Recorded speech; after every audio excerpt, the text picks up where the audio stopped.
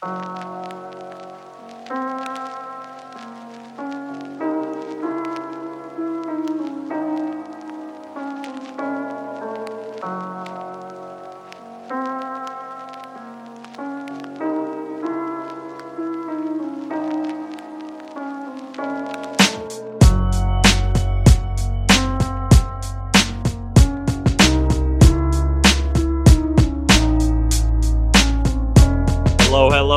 How's everyone doing? Another week, another episode. This is Stats Over Politics. As always, I'm your host, Sean Holko, alongside my guys, Javon Toddy, Gary Singh.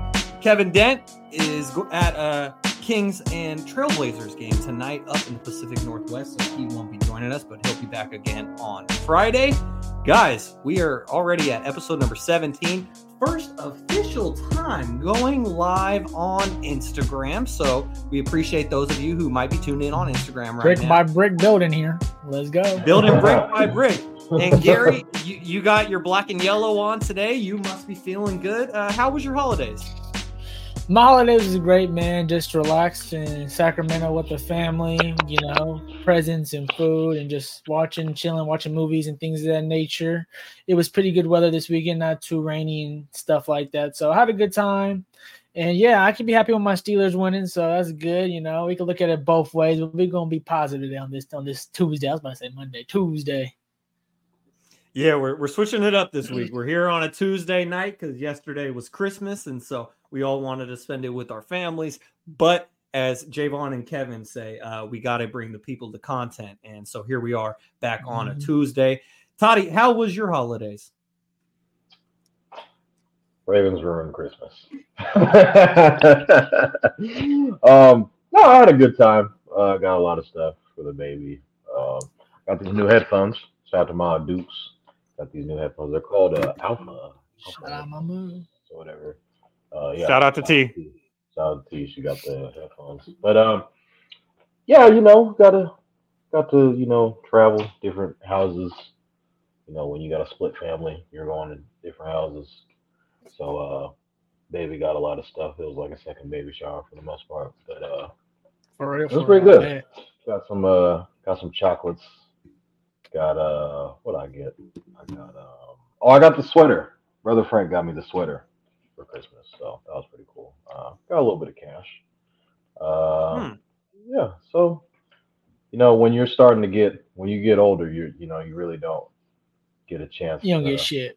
you don't really get a chance to really get what you want, but it's that's what it comes with being an adult. But now it's pretty much every Christmas is the baby's getting whatever he wants. So Vaughn, just take it how I take it, man. You don't get no gift, you don't gotta get no one else a gift, bro. Basically, not the little ones, what not? I'm like, it's all good. You don't give me one, I'll get you one. We use that money for something else, man.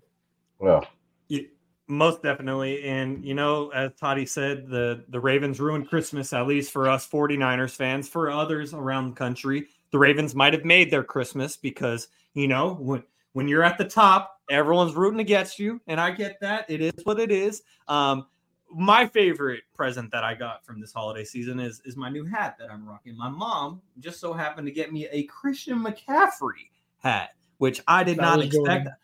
I have never seen. I mean, is basically like football's Jordan out there.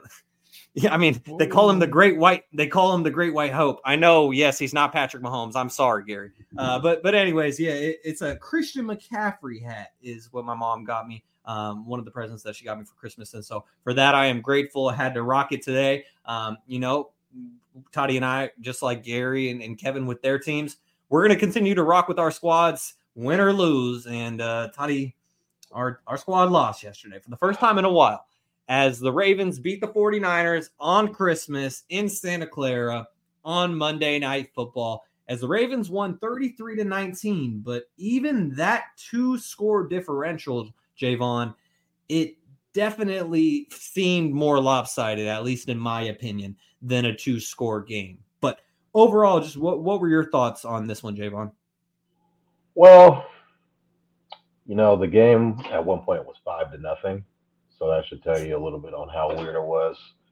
You got Lamar, the ref is tripping Lamar over in the end zone, which was was insane. I think it's a weird rule that the ref is a part of the field. That makes no sense to me. Like if you were to throw the ball and it bounced off the ref, it would just be incomplete. Like, get out of the way, dude. Like you're another human being on the field who is not padded, and it's just like, unfortunate things like that. And that's me coming from a Niners fan. Pretty much to start the game off, we stopped them on their first drive, and we kind of just drove down the field, and then the interceptions started to come. First interception, first of 4 from Brock Purdy. We had 5 total interceptions because our boy Sammy D came off the bench and threw us one. In the end zone. Kyle Hamilton has to be up there, one of the best safeties in the league. Unfortunately, I think he's looking like he may or may not be out for a while with the apparent knee injury. I don't know how serious it was exactly, but Purdy just left throwing it to Kyle Hamilton for some reason, even though he was wearing all white. The first interception was really bad. We had a pick where it got tipped. He basically had 2 tip picks and then 2 like, what the fuck are you doing? The first one was the worst one.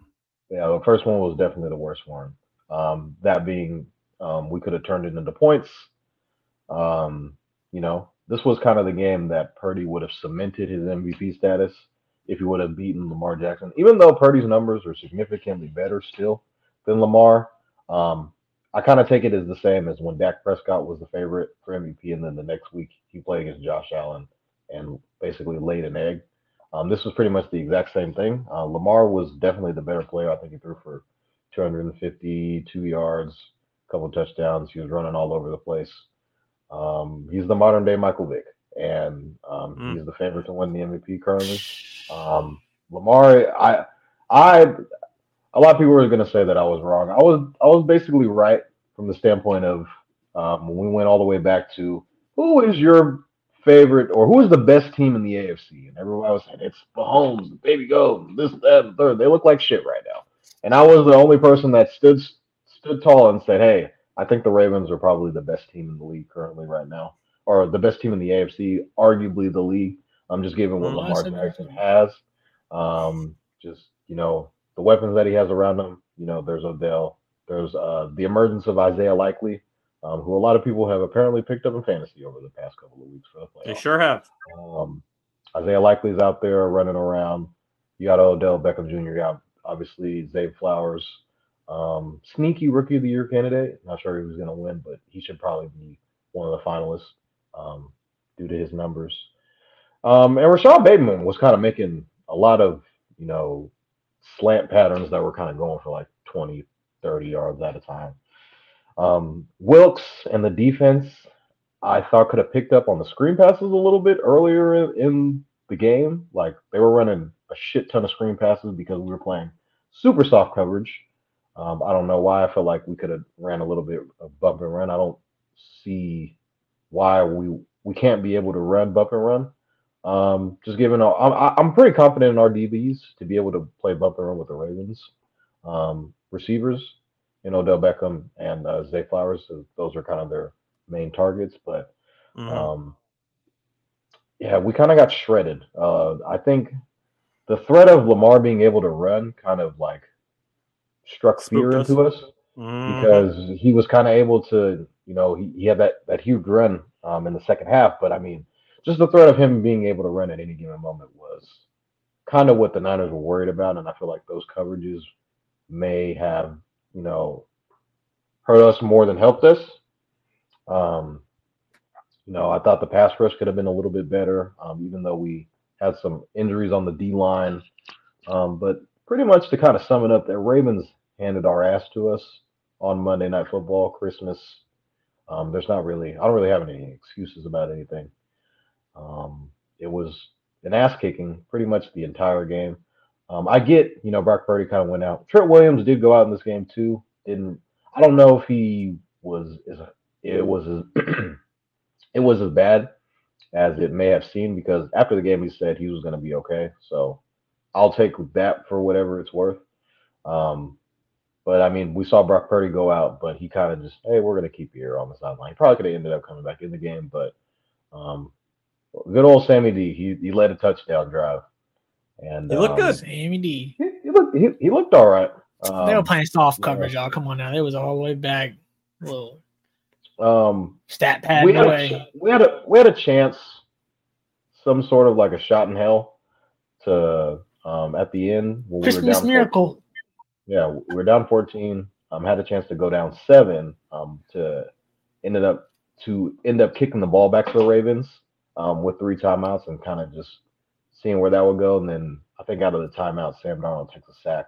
The worst possible thing that could have happened is Darnold take a sack there, and he ends up taking a sack, and then ultimately throws a pick at the end of the game. So, Purdy has to be able to see the field better. A lot of people have to realize this is season and a half, second full season of him playing, so he's still got a little bit of ways to go. I think he's still one of the better quarterbacks in the league, given off how he's played.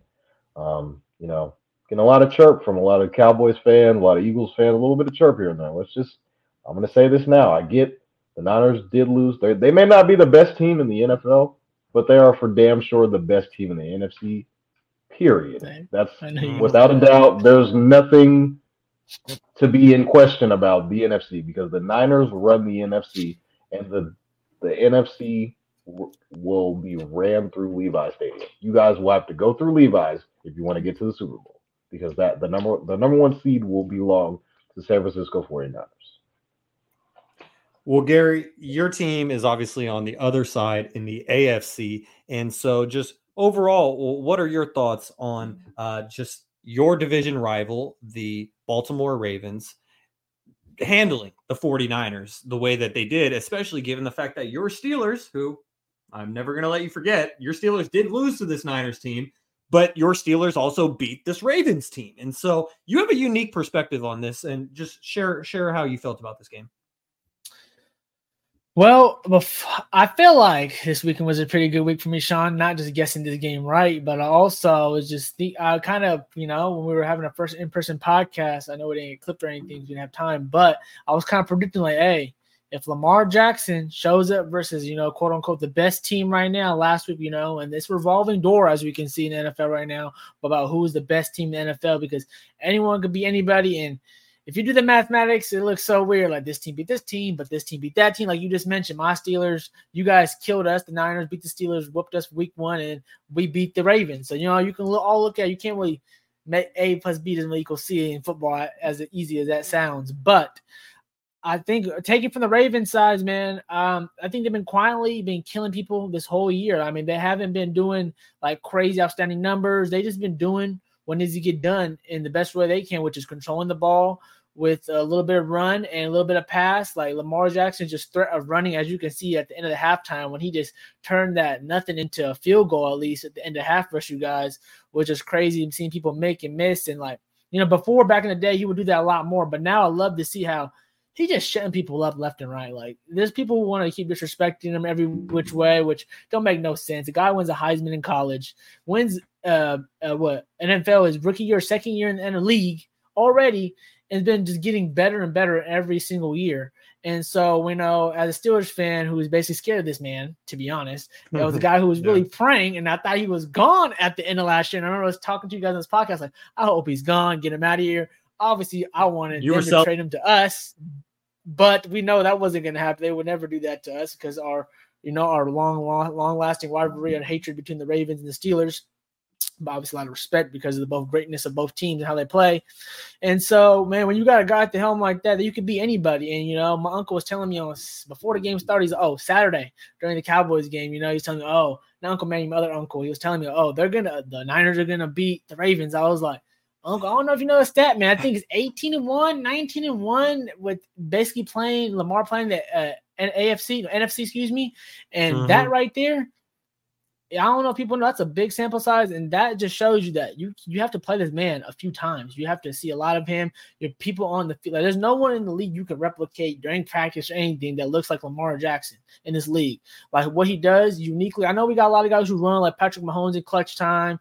We got you can just name a lot of other guys. Not Deshaun Watson. I was thinking about the rookie this year, C.J. Stroud, who had literally good at running too as well. So there's a lot of quarterbacks that can move, and Josh Allen. There's also like a power quarterback you can say, but the way he just evades traffic, the swiftness, easy, and just still kill you down the field, makes him just so great and hard to stop. And you guys, you can see and also I think the second thing I wanted to mention too before I left was this is the first time too. I think I wouldn't say it's a blueprint to beat the Niners. Obviously, we all know the Niners are great and the Niners can do many things. And like Vaughn said, they're still probably the best team on the NFC on their side still, so they don't got to worry about the Ravens. But if you play physical to their finesse, because you guys are a physical and finesse team, but if you match their physicality, then you can still beat the Niners. That's the problem with the Cowboys. They play a little finesse and things of that nature, but they don't bring enough physicality.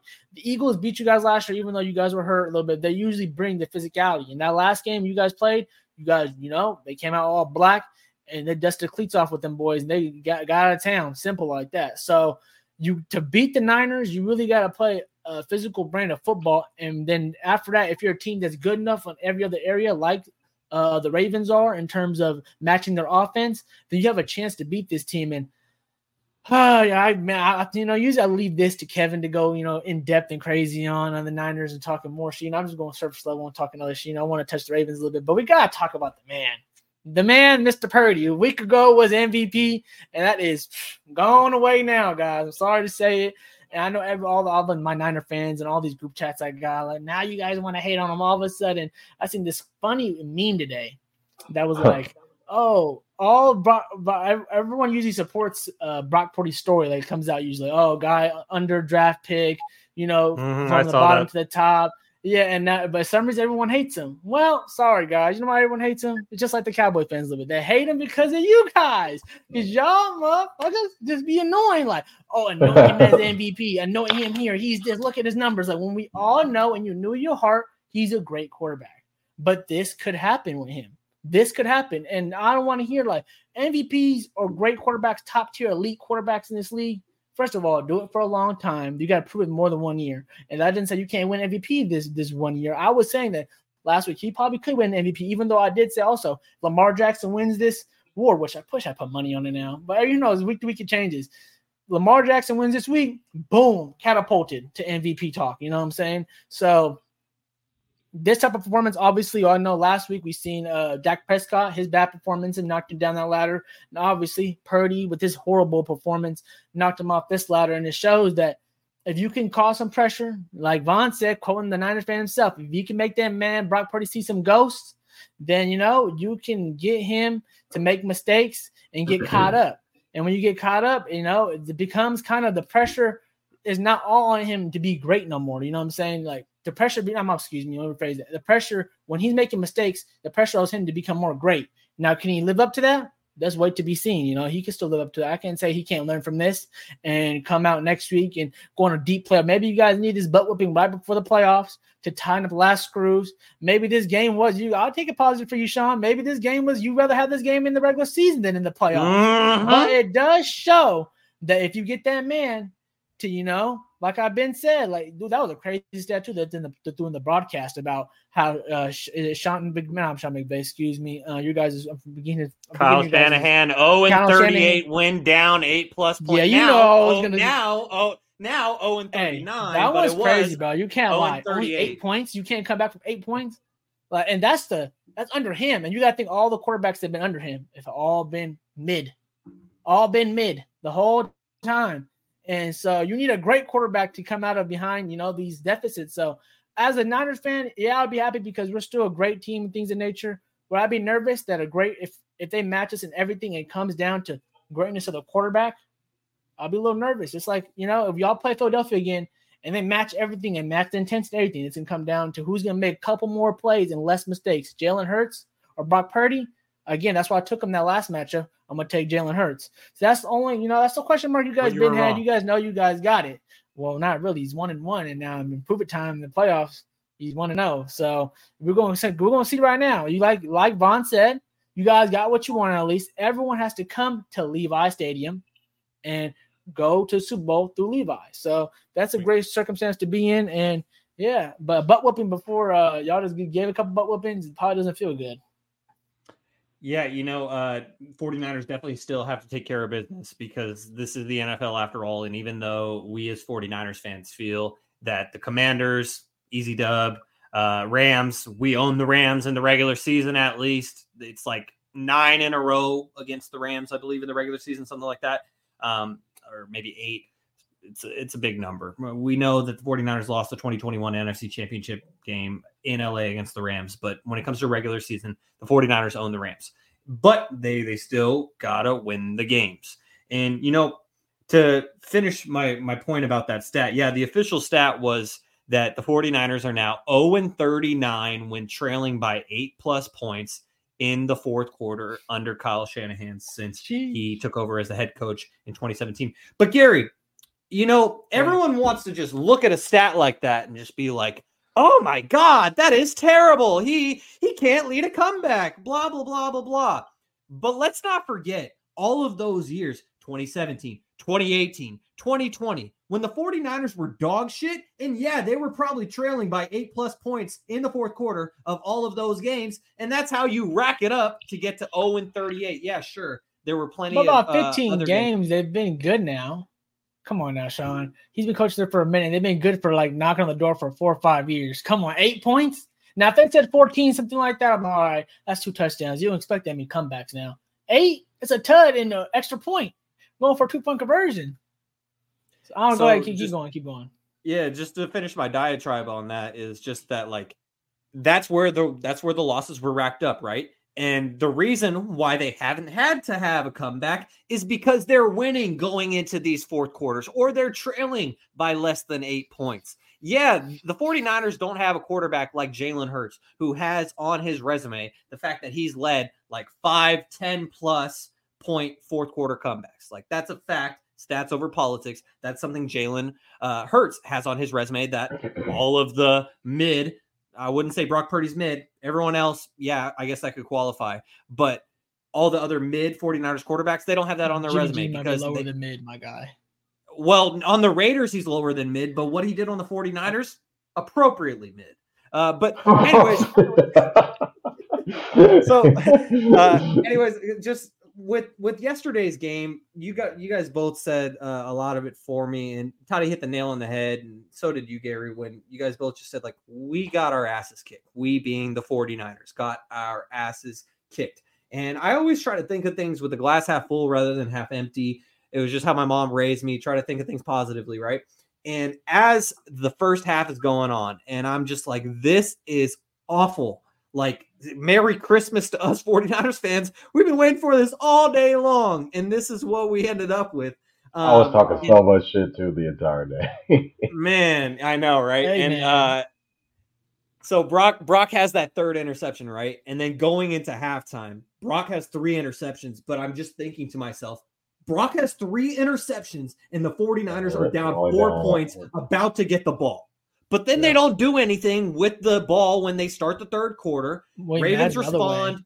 Then another interception. Yeah. And so, like, it was rough, and I just spinning this in a positive way because, Gary, that's something I did for you after the 49ers stomped the shit out of the Steelers week 1. Hey, I told you it can't get worse. And it has. We're only show that my team ain't in the hunt no more. Barely in the hunt. We still gonna have them in a main show topic today. Yeah. The Steelers are coming up next. Real quick though, this is the main point right here though. Like, you get humbled in the NFL, man. Everyone. Kev took humble pie this year. Y'all took a couple humbles. You know me. I've been taking humble pie all year. So everyone can get got in the NFL. Ain't no one riding high. I don't know what team in the NFL is riding high right now because everyone has got slapped at least one time this year. Yeah, so basically a couple of stats to kind of end this segment. The Niners outgained the Ravens pass yards, 308 to 241. The Niners have more rush yards than the Ravens, 121 to 102. And basically the total stats for yardage was 429 to 343. Niners had 6.3 yards per play versus the Ravens had 5.4 yards per play. The whopping stat that's kind of, deciphering everything is the 5 interceptions in this game. You're throwing 5 picks in a game, you're not going to win. So the Niners got to figure out a way to not turn the ball over because, like, when Purdy throws picks, whose fault is this, Vaughn? Whose fault was this week's? Oh, Brock Purdy, 1,000,000%. Yeah. When Brock Purdy throws picks, he's gonna throw 3+ or two, at least 2+. He's gonna give you. And then who's the MVP MVP of the Niners? The guy on yeah, there you go, Sean. I've been saying, but Gary, the way that I'm not talking. This is for other Niner fans. I know you haven't been saying this, Sean. This is for other Niner fans globally because I have Brock Purdy as the MVP. I have been standing on this desk screaming that Christian McCaffrey is the MVP of the 49ers, that he is the MVP of the league. I'll still say that. I mean, honestly, okay, all bias aside, Lamar Jackson should be and is the MVP frontrunner right now to win his second. But second, I'm still giving it to Christian McCaffrey. Christian McCaffrey is still up there. He's not going to win it because non-quarterbacks don't win it anymore. Hasn't exactly, Javon. It hasn't happened since 2012 when Adrian Peterson won it. And so it's unlikely. But if we're going to still pretend that the MVP award could go to a non-quarterback, this guy on my fucking hat, he's the one who deserves it still, even after that loss. But, Lamar Jackson, he could get it. But, yeah, Gary, I mean, I'm sorry. I just took that a little personally because, me and Toddy, neither of us have been the ones screaming for Brock Purdy. Vaughn said. Who did you say MVP was last week, Vaughn? Did you say Purdy? Yeah. All right. Okay. Go for him. Go for him, Gary. I just wanted to make sure that the numbers back up that he's sure that he's not in the conversation. So if he wins next week, he's back in the conversation because I think it's done. It's over with now. No, it's over now. He can't hop back in now. Because he lost. But you can even see this week. CMC showed that he still got 100 yards. This year, currently, it's like a down year. It's a down year for MVP as a whole because everybody wants to give it to Patrick Mahomes every year. Aaron Rodgers is hurt. Joe Burrow is hurt. Josh Allen is having a down year. Trevor Lawrence sucks. I mean, it's just kind of like Aaron Rodgers is hurt. Like all the guys that they want to give it to aren't having good years. So it's like, who the fuck are we gonna give it to? They were trying to give it to Dak, and then Dak showed you like, oh my god, so it's kind of just a down year for MVP because usually the guy that no one's been perfect. They're throwing 40 touchdowns. Like that's like a prerequisite damn near to throw. And the guy who I think Purdy has 33 touchdowns currently right now, if I'm not mistaken. That's like a low for MVPs current. Like going back and past MVPs, usually guys throw 40+ touchdowns. Yeah, for sure. MVP. Yeah, usually it's definitive, but this year, like you were saying, they kind of just want to give it to anyone at this point. It's like a revolving door. And just someone to take address this thing. Yeah, right. I know someone literally needs to take it and be like, this is going to be mine. And Lamar Jackson honestly might have done that last night. And Javon, you even quote tweeted something that Lamar Jackson said last night that I thought was pretty interesting as well. Did you want to touch on that before we moved on? So are we talking about Florio? Yeah. Yeah. So basically, I guess Mike Florio came on whatever his show is, like Pro Football Talk, I think.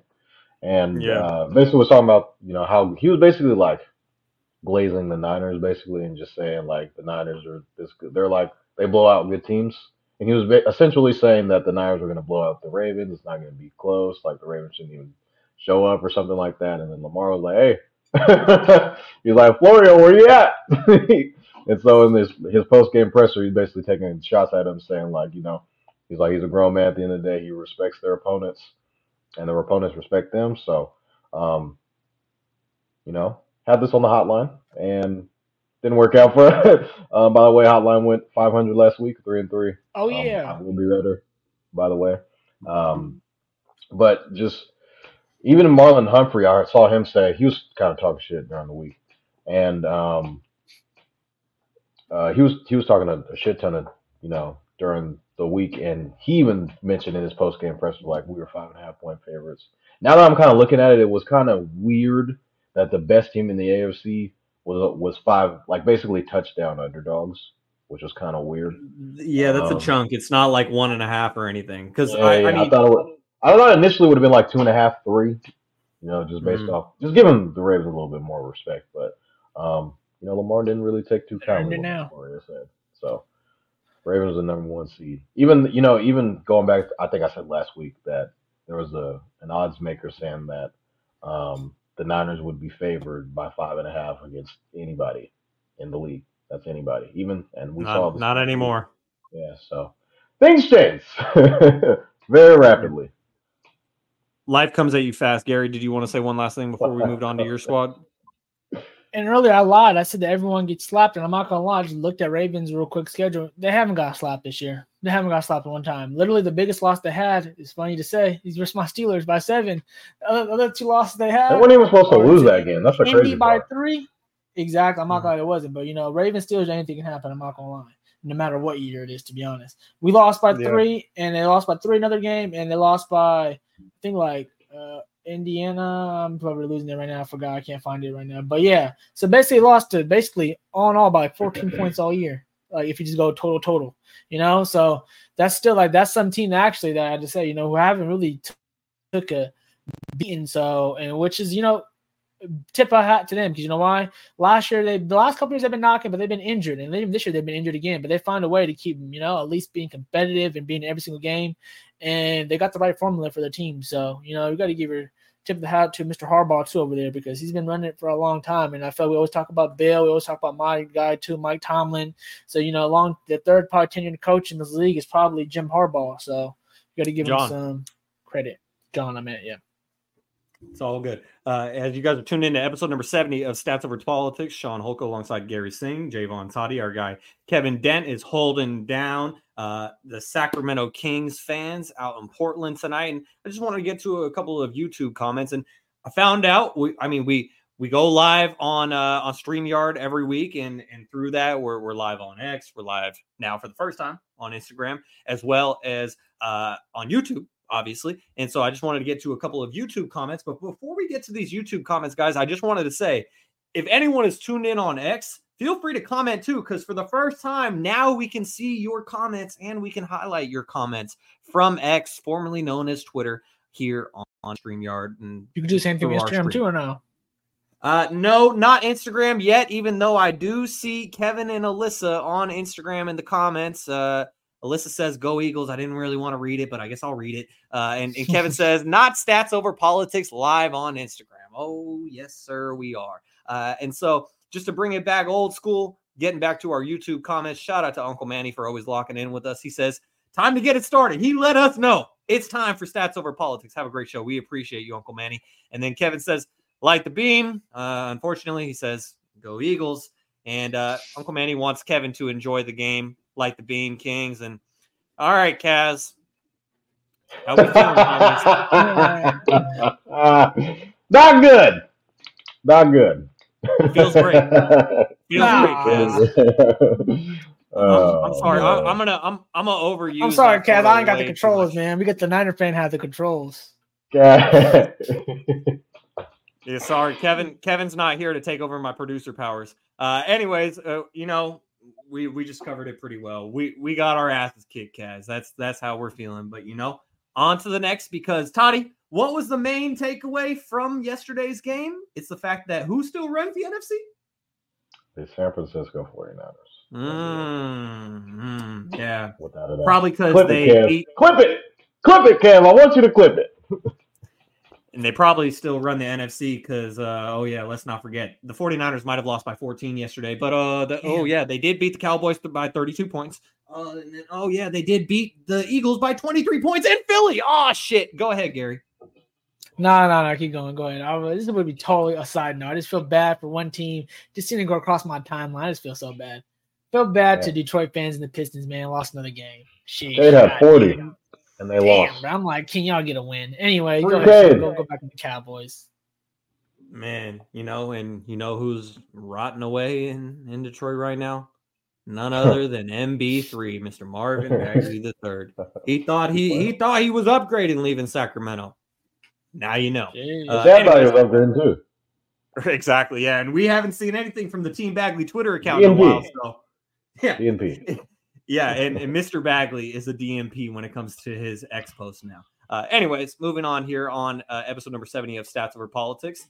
Let's get to Gary's team, which is the Pittsburgh Steelers, who handled the Bengals and Jake Browning. Shout out Jake Browning from Folsom High School. But this was probably the worst game of Jake Browning's NFL career. But, It's going to happen, especially when Jake Browning. I mean, I'll say my analysis on this, and I'll throw it to Gary first. But Gary, the Steelers beat the Bengals 34-11. Now 8-7. Mike Tomlin needs one more win to ensure another winning season. This guy just doesn't lose. He doesn't lose. Man, oh man, I came with my Steelers shirt. We're prideful. I wear it in losses too, guys. So if you're just tuning in for the first time, I always rocking with my Pittsburgh Steelers, no matter what. And, again, I could be like Sean. I could take a positive. I could take a negative. Obviously, we're 8-7. We're in the hunt still. We're behind quite a few teams, to be honest with you. A lot of teams are 8-7 right now in the AFC, but at least we're there in the hunt. Probably going to need some help at the very end, as long as we handle our business, I think. Because I haven't got to look at the situations yet, to be honest with you. So, but, man, oh, man, okay. Well, I ain't gonna lie, when Sean sent the Rudolph, I was so weak one now. I asked him, what's our third topic today? He sent the little the red-nosed reindeer, Rudolph, what is his name? Rudolph the red-nosed reindeer. And I was dying weak. So I'm like, man, we get to talk about the Steelers. That's crazy because I don't think we're going to talk about them. After last week, I was like, we ain't talking about them the rest of the year. It's all good. They'll be on the little quick hitters, and that's about it. But, hey. What can you say, man? I'm just happy my team came out to fight and show some Steeler pride. Simple as that. I think if you're a Steelers fan, one thing you've been most frustrated with is, like, no matter how bad we are in any which way on the defense, offense, any part of the ball, special teams, I feel like no matter what, you can see all the past ex-Steelers just preach that there's a Steelers way, and that's just hard-hitting and show up and every down, every rep type of football. And, at least even if we've been bad, we've always done that. And seeing, like our guy George Pickens, not blocking, things of that nature. Yeah, I know he told us to, he told Ono basically, be quiet, whatever. He's not hearing the noise, but I love to see it because we agree. We want you not to hear my noise, my boy. We don't want this to be any topics because then you got people who are correct, and my guy Shannon Sharp, talking about basically all the wide receivers that done disrespected us in our tenure as a Pittsburgh Steeler. And then it makes us look bad. It looks like makes Mike Tomlin look bad. Like when you talk to any other player, you can probably talk to those guys themselves. They love Mike T. You know what I'm saying? All the players around him love him as a coach. No one's quote unquote getting tired of the message, getting tired of hearing his voices, his speeches, and you don't hear none of that from the locker room. So that's why I'm happy that narrative kind of got slapped, but basically taken out this week, because I know if they would have lost this week, that narrative probably would have been even more caught on fire, and the flames would have been even more higher and trying to fire Mike Tomlin, or does he need to leave us, or things of that nature. Just that whole talk. And I know that probably could still come up again by the Pittsburgh Steelers fan. In my opinion, I know there's Pittsburgh Steelers fans that probably feel all different types of ways, but I do feel like that, that we have more problems. Our problem is not Mike T. Our problem is the offense. And it's not going to get fixed like our interim offensive coordinator said when he first got hired. No one's changing. Like, what do you think? The whole rule book? You think we're just going to throw out the whole offensive book and restart the whole thing? Like, no. You're just basically all what's going to happen is we're just going to change up a few things in terms of when are things going to get called, just switching up in that nature. And at the end of the day, no matter how, it's like a salad or whatever. I'll put a salad. No matter if all the ingredients in the salad are old or not looking right, you need a whole new ingredient. You need a whole new salad. And by saying that is that we need a whole new playbook. We need to look, like I said, I love, like, even though I hate the Niners in general because you guys, but in like Miami, those offenses that are just so intricate, and you can't say Chiefs that have magical just ways of, obviously have magical players and they have great players to make the playbook great. Don't get me wrong, obviously. But they also have the mastermind behind the offense, where you can just see this make creative thing. At least things are creative. Some things at the end of the day are just beat your man, go win one-on-one and be talented, in your own right. But, some part of the game comes down to setting up your guys for success. And we haven't been set up for success, and we got talented guys like George Pickens and things of that nature. So I'm happy to see this week, first play of the game, boom, bada bang, catching for a big tud, walking to the end zone, give our team some life, because, we ain't seen that too many times this year at all. So seeing that being a big part of our offense, us stepping up on defense, which we already know we've been through it, even though, again, Kev, I'm going back to week 1 when he called our defense JV, and I've been saying it. It's not JV, it's a JV offense. So, again, you see it this week. We get 3 interceptions. We put the pressure on the sack town man himself and Browning, and he has a bad game, even though I've been going for him lately because obviously he's from Sac, Folsom, whatever you want to call it, from our area, and you want to see him do good representing us in the 916 in Northern California. But I'm happy to see them lose this week because it's to my Steelers, and we got to them. And man, I seen at halftime because I was at work during this time too, so I watched the whole game over and things of that nature again. I was watching I wanted to watch the whole thing over again, but I did watch parts by parts during the game. And to see me we were up by 21, whatever half. I was like, oh shit, what is happening? What did we do? So, I'm not gonna say I believe in Mason Rudolph if that's what people want me to say. No, I've seen this guy a lot of times. I'm just glad he showed up in his moment. He was ready. I felt bad for the guy actually. He was cut, brought back. Tried to go find another team, couldn't find, came back to us, just been sitting in that back position, just getting ready. And, a couple years ago, he got thrown around by Myles Garrett with a helmet, man. After that incident, I didn't think he ever was going to come back to our team again. But, you got to give credit to a man who just sticks to it, puts the work in, get ready for his number to get called, and, shows up when his name was called. We don't know, obviously, I don't see him as a franchise quarterback, but man, oh man, thank you, Mr. Rudolph, for coming out, playing a great game, throwing 290 yards, 2 touchdowns, no picks, being smart. We had finally had the offensive line giving some lanes to Najee to get 78 yards. Jalen Warren having the big explosive plays to give us those big yards and inches. So, man, oh man, I'm just happy to see my team hitting on all cylinders and offense finally. The defense could always put this type of performance up. And yeah, the Bengals, this about time they come back down to earth after Joe Burrow's gone. So, because they should really call it a wrap. Joe Burrow's not here. Where y'all really going, to be honest? But I guess y'all can win. They won 3 in a row until this game. Yeah, y'all can win for some pride, but what's the point? You're not going deep in the playoffs. But hey, I give them credit for getting it done. But at the end of the day, this is what happens when you don't have Joe Burrow at the helm. You can get got. And obviously, my team, we don't got a guy at the helm too. That's A1. So we might get got too coming forward here. And I will just interject real quickly before we get Toddy's thoughts on this, that they're not just missing Joe Burrow, they're also missing Jamar Chase, which is kind of a big deal. Toddy, what did you think about the Steelers beating the Bengals 34-11? But your guy, T. Higgins, showed up today at 5 for 140. How about that? It was great for me in my consolation bracket of our Stats Over Politics Fantasy Football League because I've been cooked. I think my team in our Stats Over Politics Fantasy League, and we've already talked about the trade that Toddy and I made and how Toddy finessed me. I thought it was the other way. Toddy ultimately finessed me, but I think I started 1-8, and I'm now I'm 6-10. So my team is cooking. It just took a little while. Just to go back to the game, I had the Bengals on the hotline -2.5. It didn't look good from the start. Mason Rudolph looked like Brett Favre out there. George Pickens looked like Randy Moss. He went 4 for 195. 4 for 195 and 2 touchdowns. So 50% of his catches were touchdowns, which was insane. When George Pickens, every time he scored, you always go, every time he scores, he do that. Mm-hmm. But he also said that he kept receipts apparently on his Instagram. So did John. We'll talk about a little. We'll talk about 12 probably on the NBA show, maybe a little bit. Yeah, we'll see you guys Friday for that. But Mason Rudolph, was it always Mason Rudolph all along? Should he have been playing this whole time that Kenny Pickett was out? I don't know. Was Mitch Trubisky hurt or he just got benched, Gary? I'm not sure. I was assuming Mitch was going to be playing, but they're like, we're turning to Mason Rudolph, and he goes 290 for 2 touchdowns. What more can you ask for? Najee had a solid game, 78 yards and a touchdown. It was pretty much the George Pickens show, though. They couldn't stop him. They could not stop him. He was the guy that, most Steelers fans thought that he currently was. Would like to see Deontay Johnson get a little bit more involved. That could just be, Mitch is the quarterback, Mason Rudolph. But George Pickens was happy at the end of the day. Browning seemed like he had empty stats. 3 for 335, but he also had 3 picks. So, love Jake. I think Jake Browning's pretty good, but is he starting to turn into a frog a little bit? Maybe.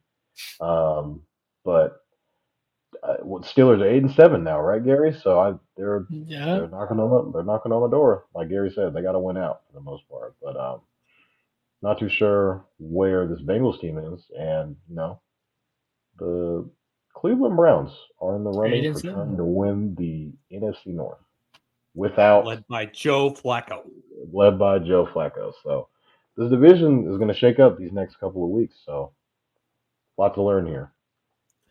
Before we do move on from the Steelers, I'm unable to highlight the Instagram comments yet. New feature on Instagram Live here with Stats Over Politics, but I did just copy and paste it. So we got a question from a user on Instagram. I apologize if I'm mispronouncing your @name. @King Shako _16 says, question.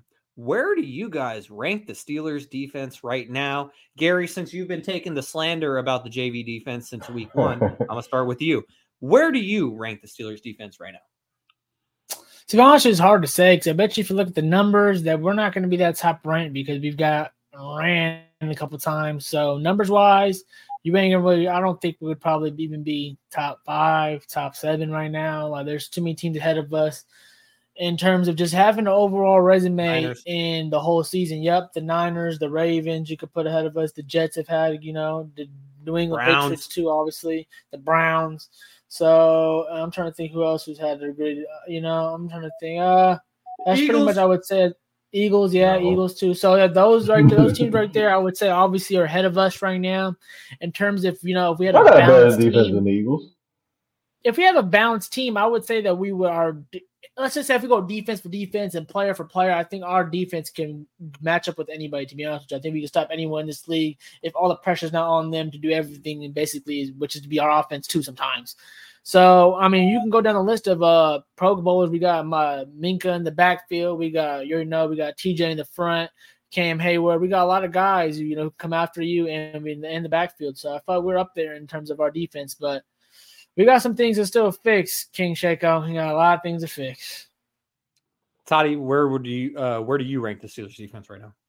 I'd say like anywhere from 15 to 20. Like they're okay. I feel like they're AKA third. Gary mid. They're like third best. Can't Like wait in their division, they're third. Like I feel like Cleveland's defense is better. I feel like the Ravens' defense is better, and I mean, the Bengals are they just gave a 34 to the Steelers. So let's just say we got spurts where we did for top 5 for sure. Congrats on your spurts. You guys, I think realistically, your defense is 2 guys, Minka on the back end and TJ Watt. Obviously, pretty much every year he's Defensive Player of the Year candidate. So I don't really, they're not. When Kev said they're a JV defense, I kind of still believe that. even though my cousin is my guy. Is a linebacker TJ on Watt the team. wreck games. I think that's one guy though. And that guy, make a defense. He's one guy. I just gave him his respect. I said he's literally, he's in the Defensive Player of the Year. I know you can disrespect him, but him alone makes our defense hella good. That's what I'm trying to say. So, go ahead. I don't really think their defense is that good, but it's good enough for the most part. They get key stops. They get like timely stops. Yeah, the Steelers, they have TJ Watt. They have the player formerly known as Patrick Peterson. And they also have Michael Walker. And then everyone else. Oh, yeah. So, send me a jersey. Send me a jersey. And ask somebody Uncle to Manny sign for me, too.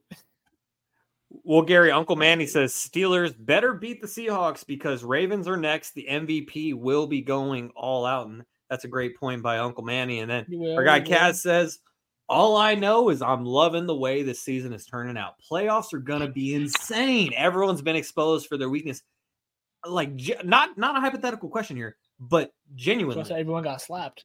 Have the Ravens been exposed, though? Because Gary mentioned earlier their biggest loss was to the Steelers by 7 points. So I would disagree with that point. Everyone in the NFC has gotten exposed. But as far as now, the best team in the NFL being the Baltimore Ravens, I don't know if they've gotten exposed. Do either of you think that they've gotten exposed to this point? Oh, really? I wouldn't say so. Like, they've lost really close games. Most of the games, I think pretty much all the games that they've lost, like, they were winning. Like in the fourth quarter. Yeah, that's what I mentioned earlier. Yeah, but they kind of just fold in the fourth. I think they can get exposed, and they can lose if Lamar Jackson's not being great. Like, let's not get twisted here. If he's not playing great, he's not doing his things. Again, if any quarterback obviously throws many picks, it's gonna make them lose. Like we mentioned earlier, you have turnovers that makes you lose the game. But obviously, if Lamar Jackson, let's say he's not even throwing picks, but he's just not having a good game, it's gonna be pretty hard for them to win in terms of. he's just the engine. Like he needs to make sure that even if they're not doing good, he still needs to make a couple clutch plays for them to win. So if Lamar Jackson's hitting in any which way, it's pretty hard to see a weakness right now for this team. Yeah, and just to circle back real quickly to that Monday Night Football game, I was watching it with my mom and her boyfriend, and they both were just like on. And I'm thinking about that. I think it was in the second quarter. Javon, you can correct me if I'm wrong. Gary as well. But I think that one crazy run that Lamar went on, where he cut up to the left and then cut back into the middle and was like evading defenders like it was end of the half one. And yeah, exactly. Yes, exactly. Yeah. And that play in particular, my mom and her boyfriend, both of their reactions was, it's like, what are we doing? We're just letting him walk through. I'm like, okay, guys. I wish it were that easy.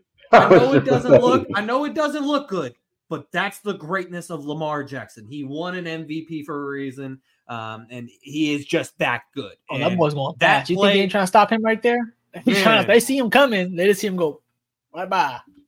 Yeah, and then my mom's boyfriend Dave, he asked me, he was like, well, why isn't he doing that more? Usually with mobile quarterbacks, like you see them running a lot more than Lamar has been of late. And I said to him, well, he did that a lot more earlier in his career, dealt with a couple injuries and realized that he needed to be more selective with it. And now he's sitting back in the pocket, proving he can do that as well. But then he might decide, all right, play's breaking down, time for me to be me. And we see the product of it. So there you go. As we move on here on episode number 70 of Stats Over Politics, Sean Holko alongside Gary Singh and Javon Toddy. Our guy Kevin Dent will be back with us again on Friday as he plans to be lighting the beam in Portland tonight. Go ahead, Gary. Before we move on, I don't know if you're going to do this later on, Sean, but you can do it real quick before we go to the next topic. Miles will shout out to the two people who are in the championship right now. Manny made it to the championship, and Just Super Squad. I don't know. I forgot. I don't know. That's Julian. Julian made it to the championship. It's Manny versus Julian. You know, Julian's number one all year, so he said, "I've been here." He's been waiting for this all year. And Manny came from 5th place all the way down. So let's see. I know he was hyped up yesterday talking about it because he won our family league too. He's trying to go get 2 rings. It's big time from because I ain't gonna lie to you. Fantasy ain't been his thing the last few years, so I know he's big happy. So he's our number one fan right now. Yeah, and shout out to the birthday boy, Mr. Emmanuel Anderson, who told all season long that his top 3 picks being wide receivers were going to lead him to a championship. Well, unfortunately, Manny, they are going to lead you to, at best, 3rd place. Exactly. And so, exactly. Yeah, shout out to Julian. Shout out to Uncle Manny. Yeah, we look dumb, man. None of us made it, guys. Sheesh. Hey, man, I wouldn't say that. Hey, y'all fine for last place, man. She just looked at that. Nah, we're fighting for 9th. That, Gary, you just read my mind because I was going to say the matchup I'm really looking forward to this weekend is for 9th place between Javon and I. My last one, technically? It looks like you actually have set your lineup because I knew that there was a couple weeks where you didn't. She said I might be last or my brother might be last. Somebody might be last. I mean, we just gotta go back 1 week real quick. I think Jesse is last. Yeah, Jesse's last. Jesse got last. So it was Evan versus Jesse. That. Yeah. Let's not highlight that. All right, let's keep it moving. I mean, he just wants KD. He just wants KD to come to the Kings. That's it. All right. Well, there you go. I think we all want that. But Jesse, don't blame me. Blame this guy who decided to shout out Uncle Manny for making it to the championship. He's the reason why we're talking about the Stats Over Politics Fantasy Football League, as we're keeping it moving here on episode number 70 of Stats Over Politics. Now, guys, let's get to the final NFL game from Week 16 that we're going to get to in its entirety. Speaking of real quickly. Speaking of Jesse, and so the Dolphins they beat the Cowboys 22-20, and the Cowboys. They lose another big game against another big opponent. And okay, well, first of all, I can't move on without highlighting these comments real quickly because we just got to address this real quick. Our guy Khalil Javon, he's tapped in right now, and when you just mentioned that Jesse wants Kevin Durant, future Hall of Famer, top 10 player, probably all time, to come to the Sacramento Kings, Khalil's response was, "Fuck no." Keep KD over there. I don't know if I agree with that, but I appreciate you. I mean, he's averaging 30. I don't know if you guys need that at all. By the way, We got You leaders. know, I love Katie. We got leaders. He could just chill. Shoot. After that Celtics game, Javon, yes, please bring KD to town. After we just beat them. Oh yeah. Yeah, for sure. Oh well, Khalil says he's always heard that's what happens with age, and that's part of why I said that Bradley Beal should be the second best player on this team. But Bradley Beal can't even take the fucking court, so I look like an idiot. Oh, that's looking bad. Yeah, yeah. I didn't even get to cook you on that this year. I didn't even get to get you on that. Yeah, shouldn't have brought that. I forgot about that. Wait till I get back on the basketball episode. We're gonna have to hop on a Friday pod just so you can cook me for that take. But anyways, guys, getting to the Dolphins beating the Cowboys 22-20. Javon, I'm gonna start out with you.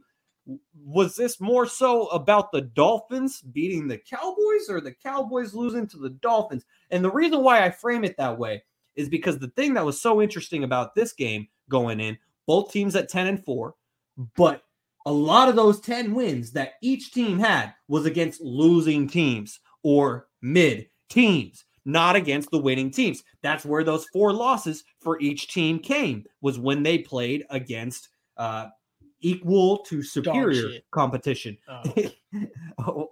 Anyways, so Javon, Dolphins beat the Cowboys 22-20. What were your thoughts on this one? Never a doubt had the Dolphins were on the hotline. I mentioned this on the Friday pod. I was talking to a Cowboy fan, and he was telling me, I was like, what do you guys think of the season? How do you think everything is going? He's like, oh, we're pretty good. Usually at home we're pretty good, but on the road, Dak just looks like a different guy. And I was like, you know what? I gotta take that into account. Maybe he might be. The Cowboy fans would know, right? And so I'm just thinking, like, Tua and the Dolphins. Mostert's playing. Tyreek Hill's playing. He had 99 for 9. Jalen Waddle was kind of in and out of the lineup. I think he ended up getting hurt. But the Cowboys went up late in the game. There was a questionable touchdown that should have been had by Tony Pollard, where he took a bad angle on the end zone, and then Dak ends up fumbling the next play on like the tush push. So that was points kind of taken off the board.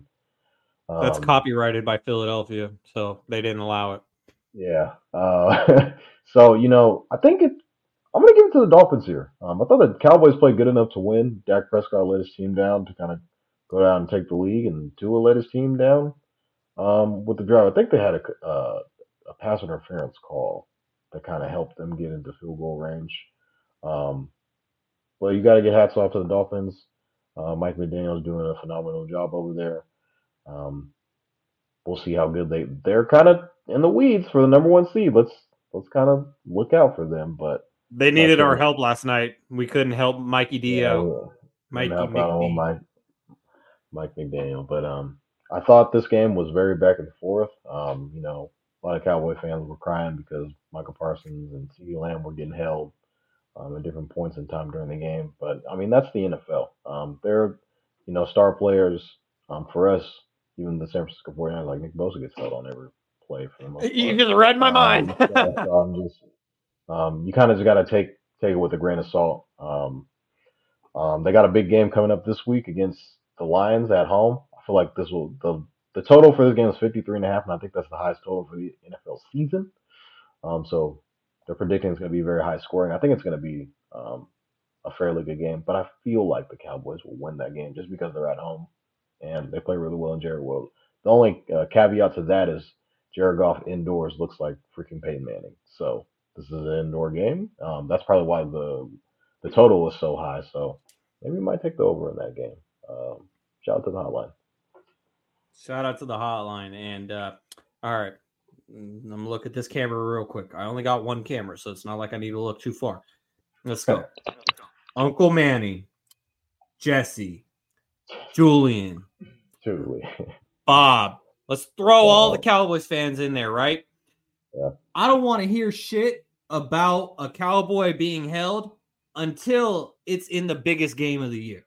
Because this play right here was on 3rd and 17 when Mahomes ultimately ended up getting it down to Tyreek Hill, and Tyreek Hill did the rest. But Javon, Cowboys fans, they can't relate to having their player be held in the biggest game of the year because they haven't been there since the 90s. But I get flamed all the time because I'm like, oh, the 49ers, at least they made it to the Super Bowl a couple times in this century, unlike the Cowboys. But it's like, oh, but did you win? And that's where my argument ends every time. But, again, I will just say, I don't want to hear anything from the Cowboys fans until your player is actually being held when it matters most.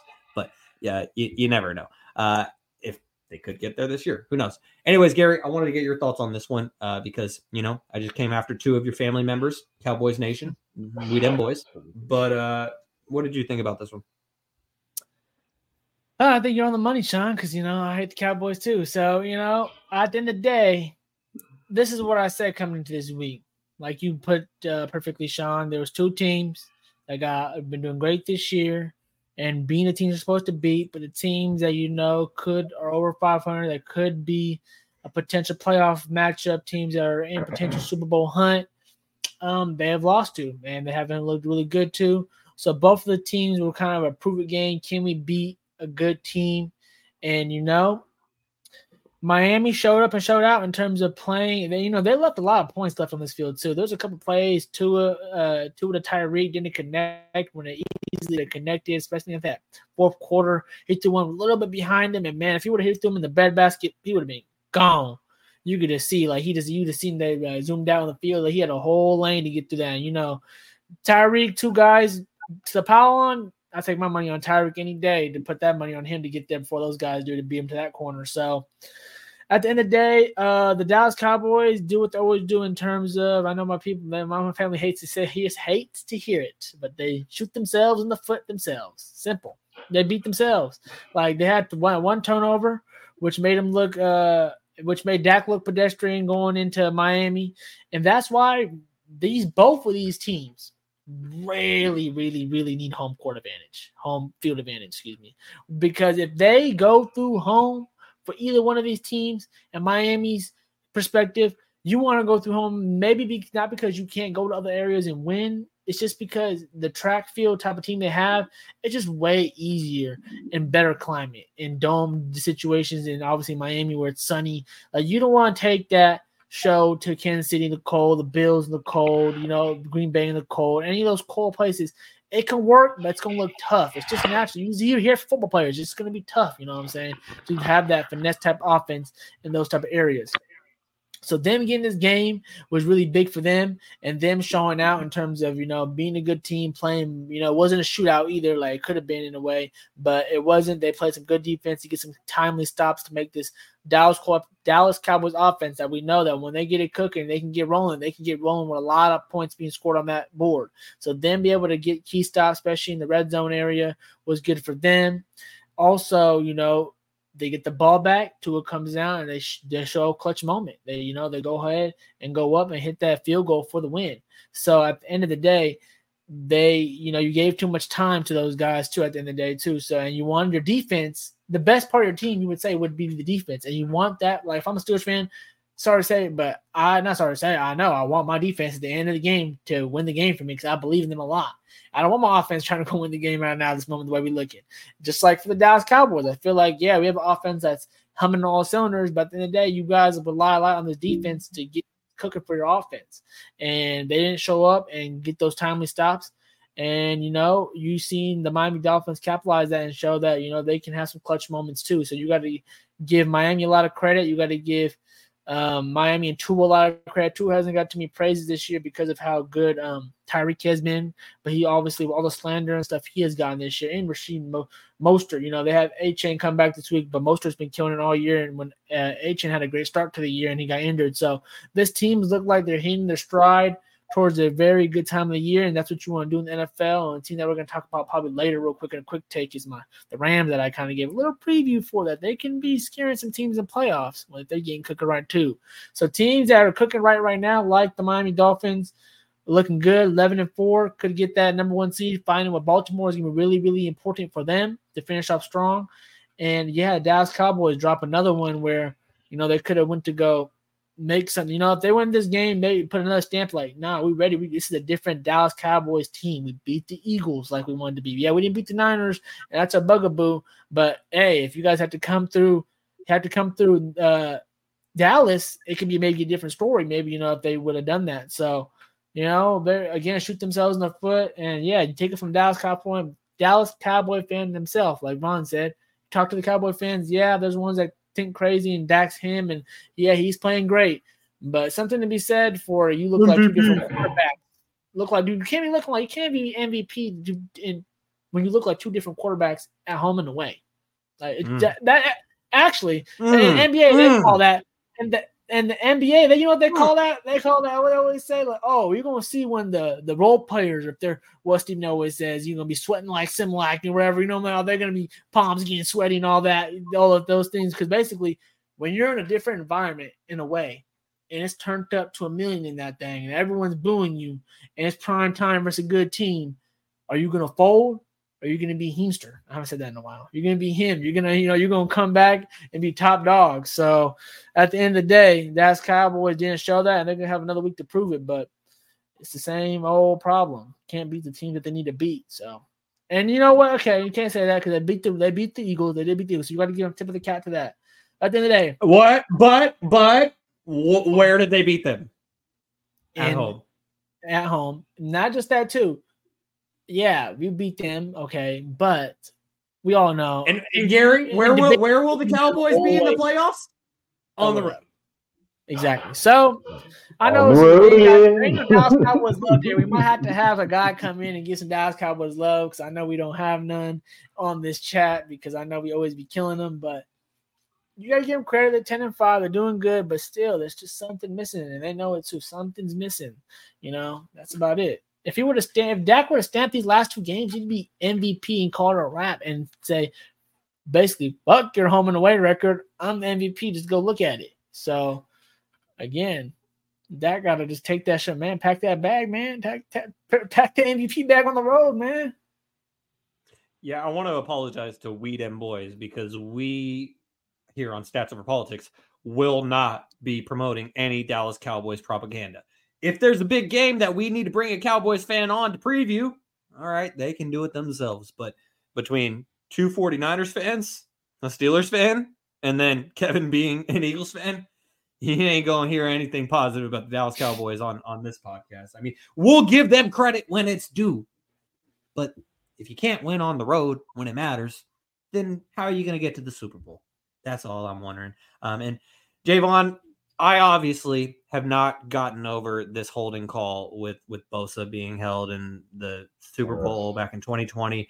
Khalil told me to let it go. I just wanted to ask you, let it go. Have you let it go? All right. I guess I'm the only one who's holding on to it. I'm still sick. Makes me sick. Yeah. Here I am. Super Bowl. But yeah, Jimmy G with the overthrow to Emmanuel Sanders. Yeah, let's just. Why did I do that to myself? I was the one who opened that can of worms, and now it's something that I can't seem to close. I apologize for that because, I apologize because I was the one that did that. Anyways, moving on here on episode 70 of Stats Over Politics, Sean Holka alongside Javon Toddy, Gary Singh. Kevin Dent will be back with us again on Friday. Now, guys, as we do every week, let's get to our speedy week 16 NFL recap. Gary, you alluded to this game, so we'll start out with you as the Rams beat the Saints 30-22. Man, the Rams. I told y'all last week, I wish, we can go back and look at the tape. The Rams have been cooking slowly but surely. You don't want to see this team in the playoffs. Simple as that. You don't want to see this team in the playoffs. They got Matthew Stafford, Sean McVay, Cooper Kupp, Puka Nacua. They got guys in this league who have won with the top 3. They got a rookie who's been killing all the records. So offensively, they're going to be in these games. Defensively, they don't got that many weapons. They really don't. They got Aaron Donald, who's going to be prime time when it counts because he's still one of the best players of all time in his position. So, he can make some things happen. But at the end of the day, it's going to be pretty tough. So they can get into a shootout with somebody. And, yeah, I just wouldn't want to see a team that's very primed to know how to win in the playoffs. So they can spook a lot of people. And, yeah, you just don't want to face a team that's clutch and who has proven and have done it before. So I think the Rams are sneaking up on people 8-7, 5-3 at home. I don't know. Then, obviously, I know they're in the wild card.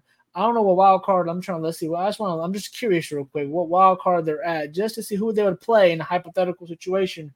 Right now, they're in 6th. They would play, I think Detroit or Philly? Right now they would play Detroit, yeah. Detroit. So Bond, would you bet? I would bet that there's a good chance I'd bet them going there. I know Detroit's really good. Don't get me wrong. They've been cooking too in all cylinders. So, hey, Khalil, the line's overrated. See, the people who don't believe, because they're a team kind of like the Kings in a way, where they're going to make the playoffs a long time after the first time in a very long time. So you're going to have to see them prove it. And again, the Lions still need to. It's like one of those. I always feel like you got to make, NFL though is kind of different. You can kind of go skyrocket, but that's only if you have a great quarterback. If you don't have a great quarterback, not saying Jared Goff's not good, he's great. He's been doing good so far solid in the Lions uniform. But you gotta take. They already got their win. They already should be happy as fuck for winning the division. They never did that in 20, 30 years, something crazy. So them just taking that first step, 30 years. Hopefully they don't. Exactly. So them taking that first step maybe to go against the Rams, they lose in a close game, but they learn a lot. Then boom, next year they can make the next leap. So in that matchup right there, if we pull it up, the Rams can boom, upset alert right there. So we're gonna see wild card weekend, man. They look like they're pretty locked in right now in that spot too. Because I'm looking Minnesota 7-8. Seattle is the only thing they can really switch with. So it looks like they got the conference wins too right now over Minnesota as well. So man, it's looking like they're gonna be prime time in the playoffs. So let's see where they'll be heading to. Well, as Javon said, context is important. Khalil, our dear friend, is a Packers fan. And so he says the Rams are banging the Lions. I guess it's going to be a Matthew Stafford revenge game back in Detroit. But we'll leave it there until that matchup actually might I totally forgot. happen. That is true. I didn't even bring that up. Yeah, exactly. Yeah. And Khalil even goes on to say, we gifted them one. Pack still running north. All right. Thank you, Khalil, for your contributions. All right, Javon, next game that we want to get to, the other Saturday game other than Gary's squad, was the Bills barely beating the Chargers, led by Easton Stick, 24-22. I mean, the best bet in football might be Josh Allen interception. Pretty much he's guaranteed to throw you a pick every game. So if you got to want to put a little bit of money, it might be like minus 140, minus 150, but something to definitely keep an eye on next game. But as far as the game goes, it was on Peacock, so it was probably a bunch of old people trying to figure out how do I get the channel, the Peacock channel. But just kind of going to the game, Easton Stick. The Bills were like 12.5-point favorites. I thought that was a big number for the Bills. They're not really good at covering the spread, especially for big numbers. So I figured the Chargers come out, have a little bit of gumption. They just fired their head coach. So they might come out swinging a little bit. There was a couple of penalties down the stretch that kind of, aided the Bills a little bit to give them a couple more cracks at scoring on their final possession. But I thought the Chargers, they were kind of just playing a little bit over their heads in this game. Easton Stick played very much better than he did the week prior because they got 63 hung on their head. But he doesn't play defense though.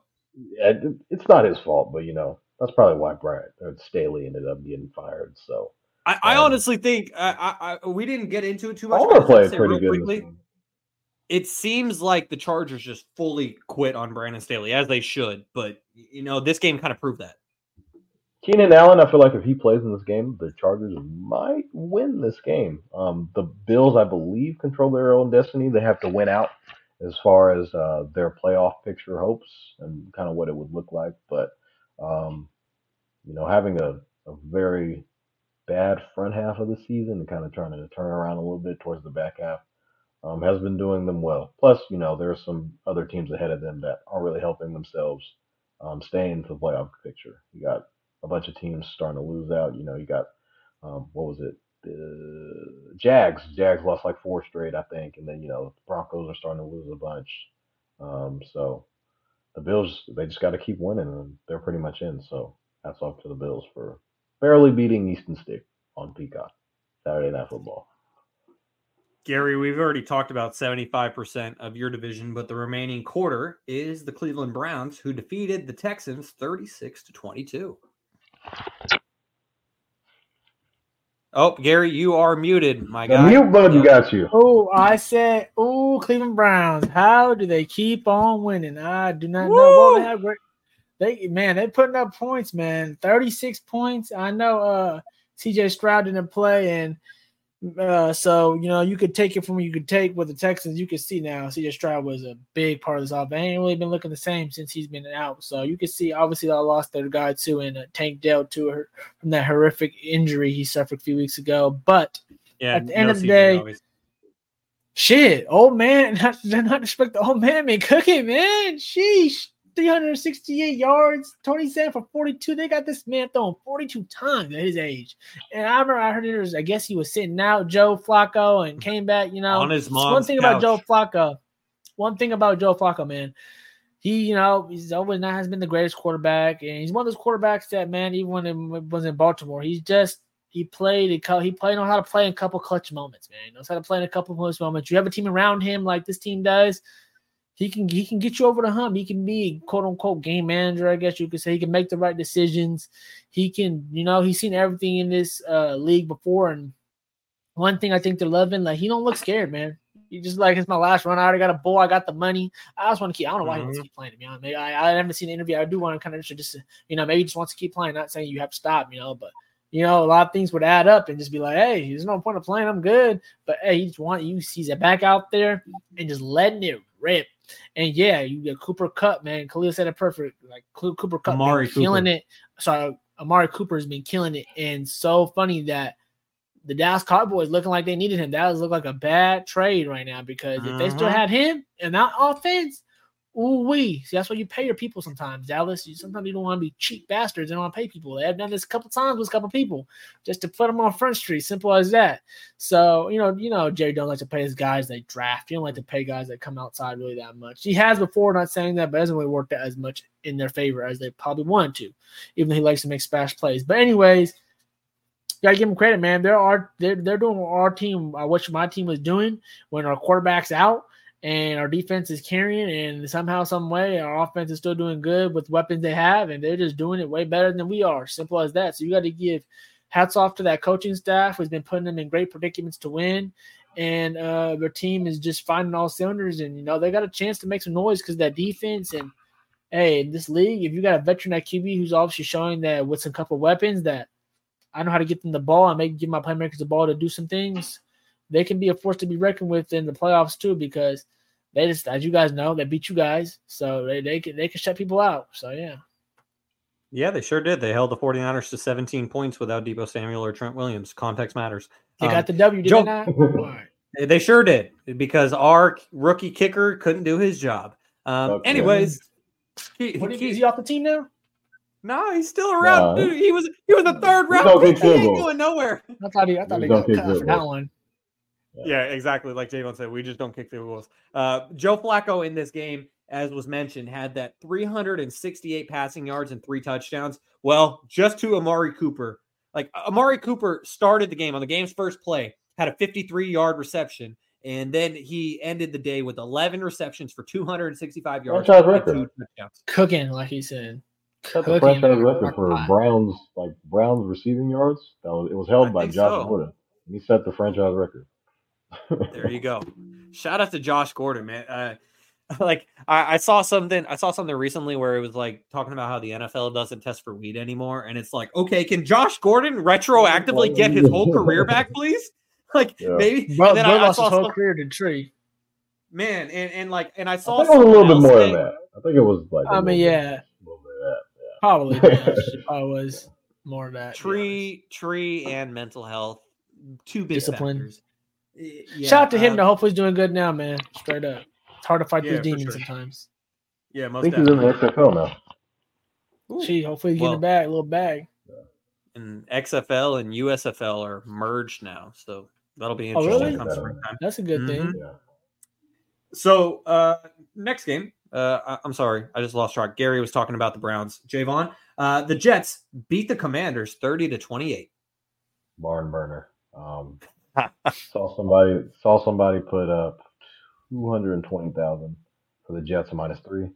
Jets go up 27-0 by the second quarter, and then who was there? Brissett and the Commanders just came roaring back. That's funny, bro. You really got to say who's the quarterback this week. Yeah, I'm like, who's the quarterback?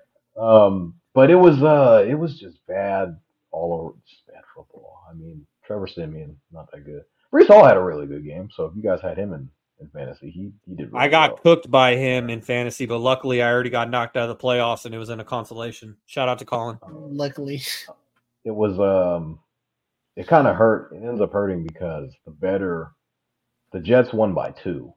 If he would have if the Jets would have won by 3, he would at least pushed and not lose his $220,000. But that was just up 27-0, like you said. That is that's better's pain. He probably turned the game off and just kicked his feet up and was like, "That's it, we're done."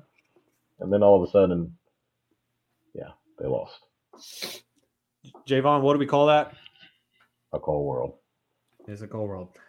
Gary, the Seahawks beat the Titans 20-17 as you recompose yourself from the sneeze. Shout out to Evan. This is why people. You heard me? I tried to turn it off. No. I didn't hear you, but you muted yourself. But I saw you do it. 1 second and away. 1 second. And that's why all up in the mic. Hey, well, good save. And that is exactly why people need to tune in on YouTube, Instagram, and X, so they can see all these things that you don't hear in the audio. Anyways, Gary, Seahawks beat the Titans 20-17. Okay, plug talks on. But all right, man. Sheesh, this Seahawks team, man. They back-to-back dubs. They beat the Eagles last week, beat the Titans this week, handling business to get into the playoffs. Now, are they gonna make noise in the playoffs? They're a tough team in terms of they can make some noise in terms of make it not so easy. But do I see them really pulling off an upset? No, I've seen them fold to me spots, especially versus Niners in big spots. Just haven't seen enough greatness. Geno Smith is doing really good. This league, you notice, man, you need some type of competent quarterback play to have some chance, and you got to give Geno Smith. We already sang his praise, I think, last year. Sang his praise in the beginning of this year in terms of just turn around his whole career, man. And showed up this week. Their defense, their team fought overall really good. Tennessee, man, I don't know what they're doing out there. Like, I know they fight. Mike Vrabel fights this team. They're a hard team. They're a hard team to pick in terms of the pick'ems because I'm like, I don't know which team I'm going to get. Like, am I going to get a team that's going to explode this week or just going to be basically nothing? It's like they're going to show up in terms of making it a tough game and not making an easy W for anybody. But in terms of Ryan Tannehill, that's pretty much done. You're kind of wasting. Derrick Henry's showing that he's still got 88 yards, 19 carries. He's still showing that he can still do some things if you give him maybe some other weapons around to maybe ease the load on him, So in terms of also the receiving, you ain't nobody. They're not using D-Hop like that, man. D-Hop should have went somewhere else, man.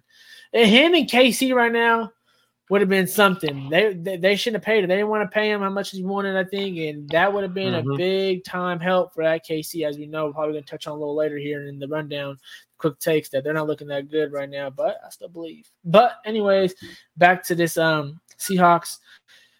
Yeah, it's a good win for them. Back-to-back wins to keep them alive, keep them in the hunt, and keep them in the playoff contention. But do I see them like I see the Rams right now on fire? No. Do I see them, even though they beat, two solid teams, I guess the Eagles are obviously a great team. The Titans are so-so. But I just don't see that spark where I could see them like the Rams beating a good team, because I don't want to see that playoff experience prior to help them. Obviously the coach has it, but no one else on that team has it. So they're young. So again, they're kind of like going to be like Detroit in terms of they're going to have to prove it their first year if they really get in it. And they haven't been dominant this year to really show that they're proving anything. But hey, it's NFL. Like I said earlier, if you can get hot at the right time, maybe they can make something shake. But right now, good win for them, but don't really see it amounting to anything really towards in a few weeks when we talk about playoff. Right now, it's playoff time talk, baby. It's around the corner. We got to see you actually do something. Javon, the Falcons beat the Colts 29-10. Had the Colts money line on the hotline. My assumption was I gotta start looking at these damn reports because same thing happened with me. Same thing happened to me with the Steelers Bengals game. I thought Trubisky was gonna be playing. You thought Joe Burrow was back? I thought Desmond Ridder was the quarterback. You know who we got? Old Taylor Heineke. Gave them basically another spark. Bijan played really well in this game. Cordero Patterson, I believe, had a touchdown in this game. The Colts really couldn't get anything going. Minshew was under duress the entire time. The Falcons have a really good defense. I will say that. I think their D-line is solid, and they have a good back seven. But it really kind of just comes down to what can your quarterback do and how well is he gonna play.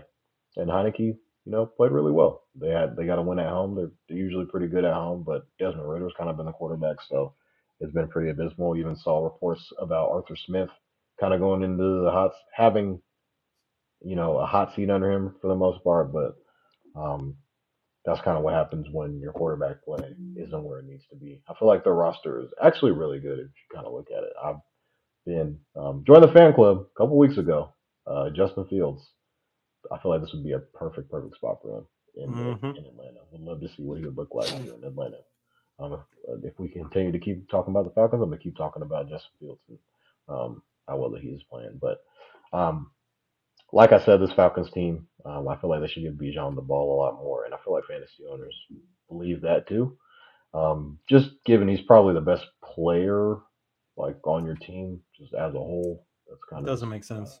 Most talented. I feel like he should get a little bit more touches. Kind of similar to what Christian McCaffrey is. I feel like that's kind of what the amount of touches that he should be getting. That's how talented that he is.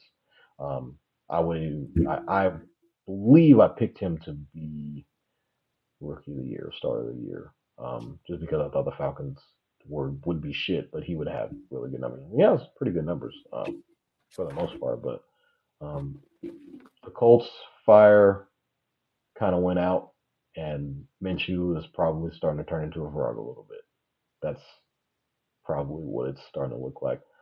Still think Shane Steichen should be in contention for Coach of the Year, just based off what he's been able to do with this roster. Quarterback, goes down earlier in the year, and to them still kind of have a shot at winning the division, let alone making the playoffs.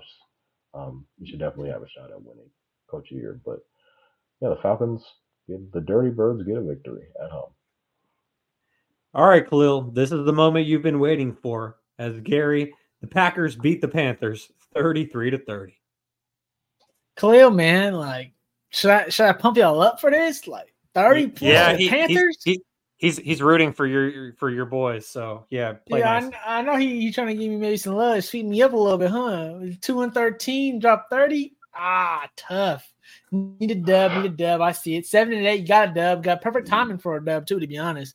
What else could you ask for? Panthers going down week 16 we in. It's a good W to get. So hey, I'll take it. I'll take it positive for Khalil. Jordan Love, no picks, solid game, 17 for 28, 219 yards, got it done. This is a negative thing. The whole headline is Packers survived, rallied by Panthers. They survived, my guy. They survived, and like you said, they got a dub, they got a win. And yeah, it's horrible when you're this close. I know you was probably irritated, biting your fingernails, like, sheesh, this should be a blowout, and it should be because Vaughn was on your team high early. I'm not gonna lie, I was not on their team high, but they've been proving me wrong in terms of the last couple. They had a lot of ups and downs this year. A lot of good positives from Jordan Love, a couple low negatives, but I would say in the last overall few weeks they've been looking more bright. I would even say it's looking more bright in the quarterback spot than my guy, Mr. Pickett. So obviously, I'd be happy if I am, because you guys putting up 33. That's a good sign. Just giving up 30 is not a good thing to a Panthers squad that obviously has 2 wins and doesn't have their whole weird. We've been through the whole Panthers chaos. Yep, defense is horrible. So clearly, at least you're owning up to you guys not stepping up to the plate. He's a realistic Packers fan. Okay, Khalil, you're saying a realistic Packers fan. So, and I know you're not happy that y'all finally lost the division, like you mentioned earlier, one time giving it to the Detroit Lions. So obviously you guys got some big dogs in your division in terms of that, not big dogs, but teams that are, Detroit is a team that's up and coming. As Vaughn just mentioned, Justin Fields still has a chance, I guess, to rise. And if they keep him and keep the picks this year and keep adding around him, because he got some gritty wins this year too. But hey, y'all got Minnesota at the end and y'all got Chicago. There's a chance y'all win both of these games, and what? I think that might be probably gonna need a lot of help. I'm gonna need a lot of help probably. Just a much you already know. You probably gonna need some help to get in. But hey, if you finish off strong, what is that? That's gonna be going 3-4-0 towards the end of the year. My bad, I just had your schedule up here. Just lost it for 1 second. I think that would be 3 or 4 games in a row they win towards the end of the year. So they would finish 9-8 if they win their last 2. 9-8, but that would give them 3 games in a row. Okay, yeah, and that's So the 3 games in a row, but realistically, what? 3-3 the last 6 games.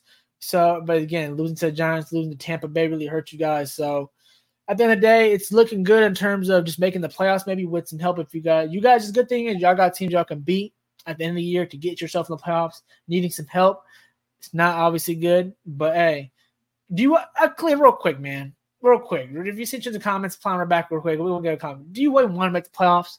Like my team, I Steelers fan, I don't care about the damn playoffs. I want to win the bowls. So us winning the playoffs is obviously gives us a chance, but I know we don't have a Super Bowl caliber team to really win. So do I really care? No.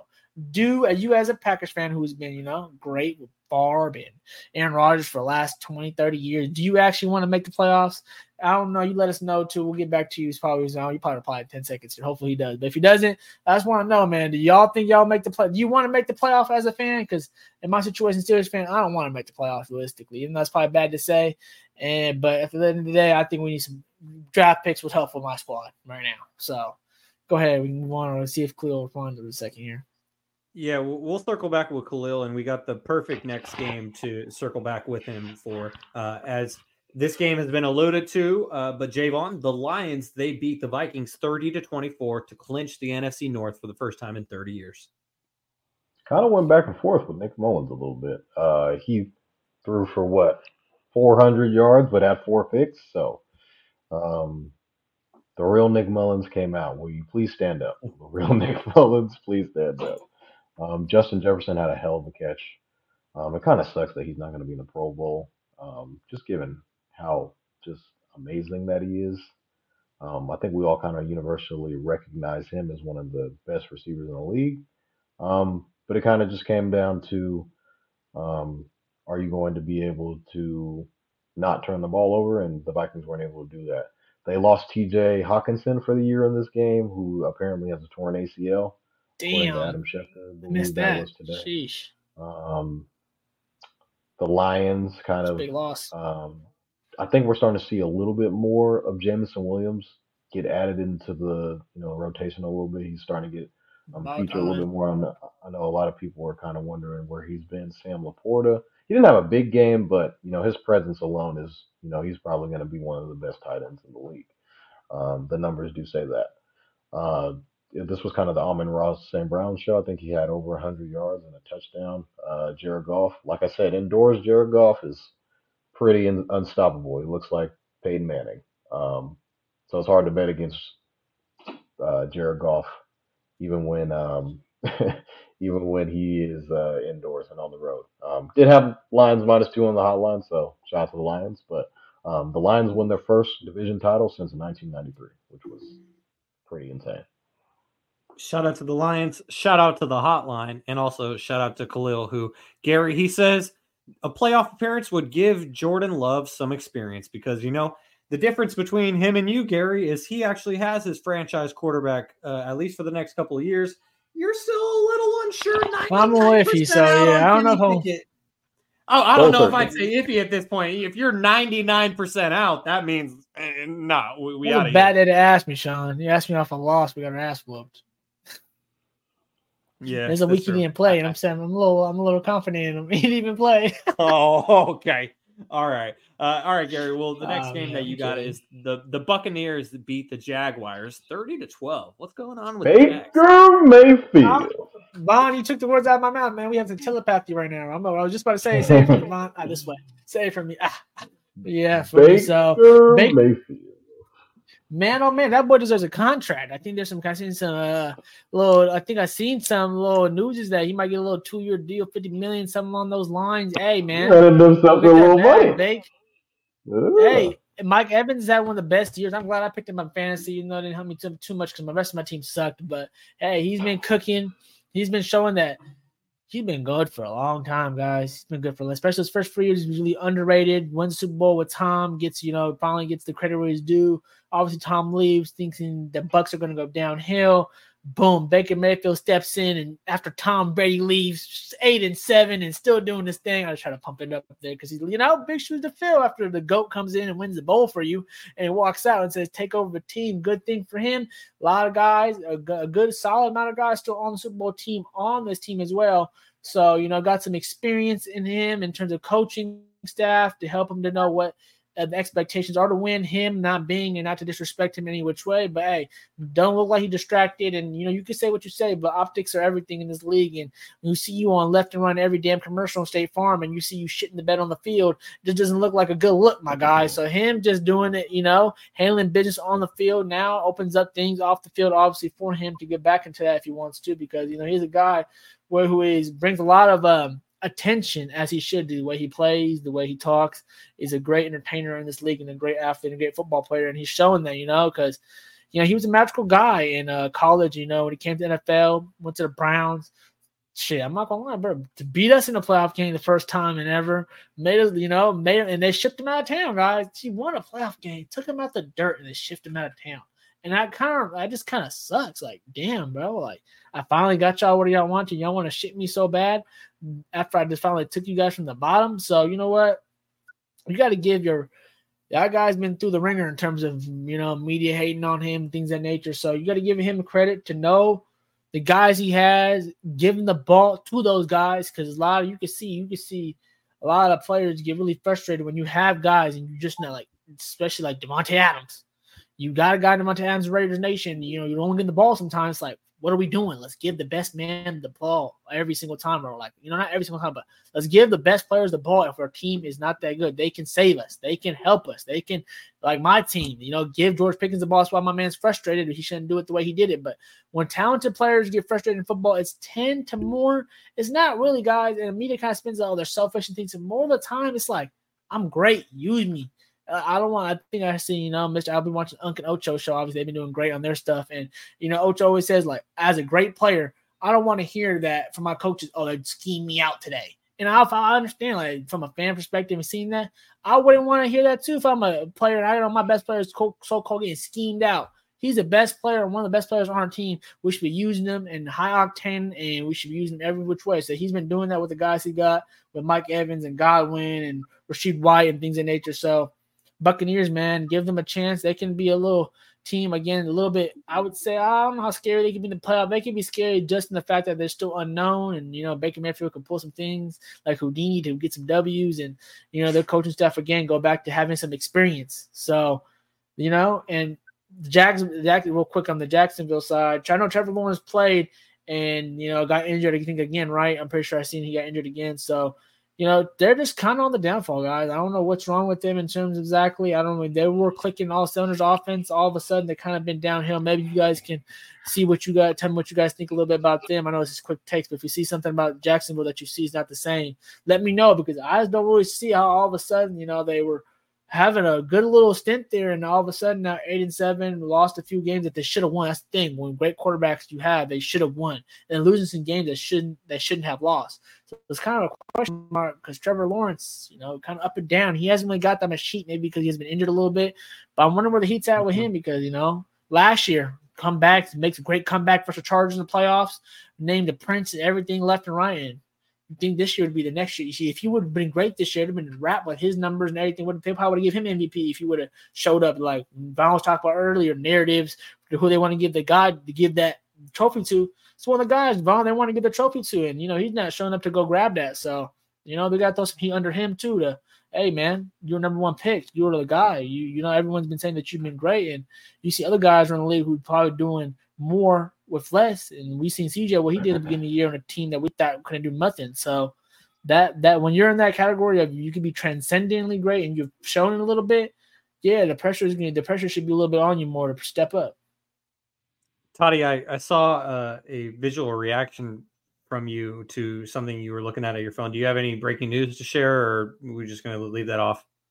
Oh, I definitely have the Lions +5, or not Lions, the Grizzlies +5. And Jeremy Jackson Jr. was at the free throw line with 0.4 seconds left in the fourth quarter. He makes the first one, misses the second one. Game's going into overtime.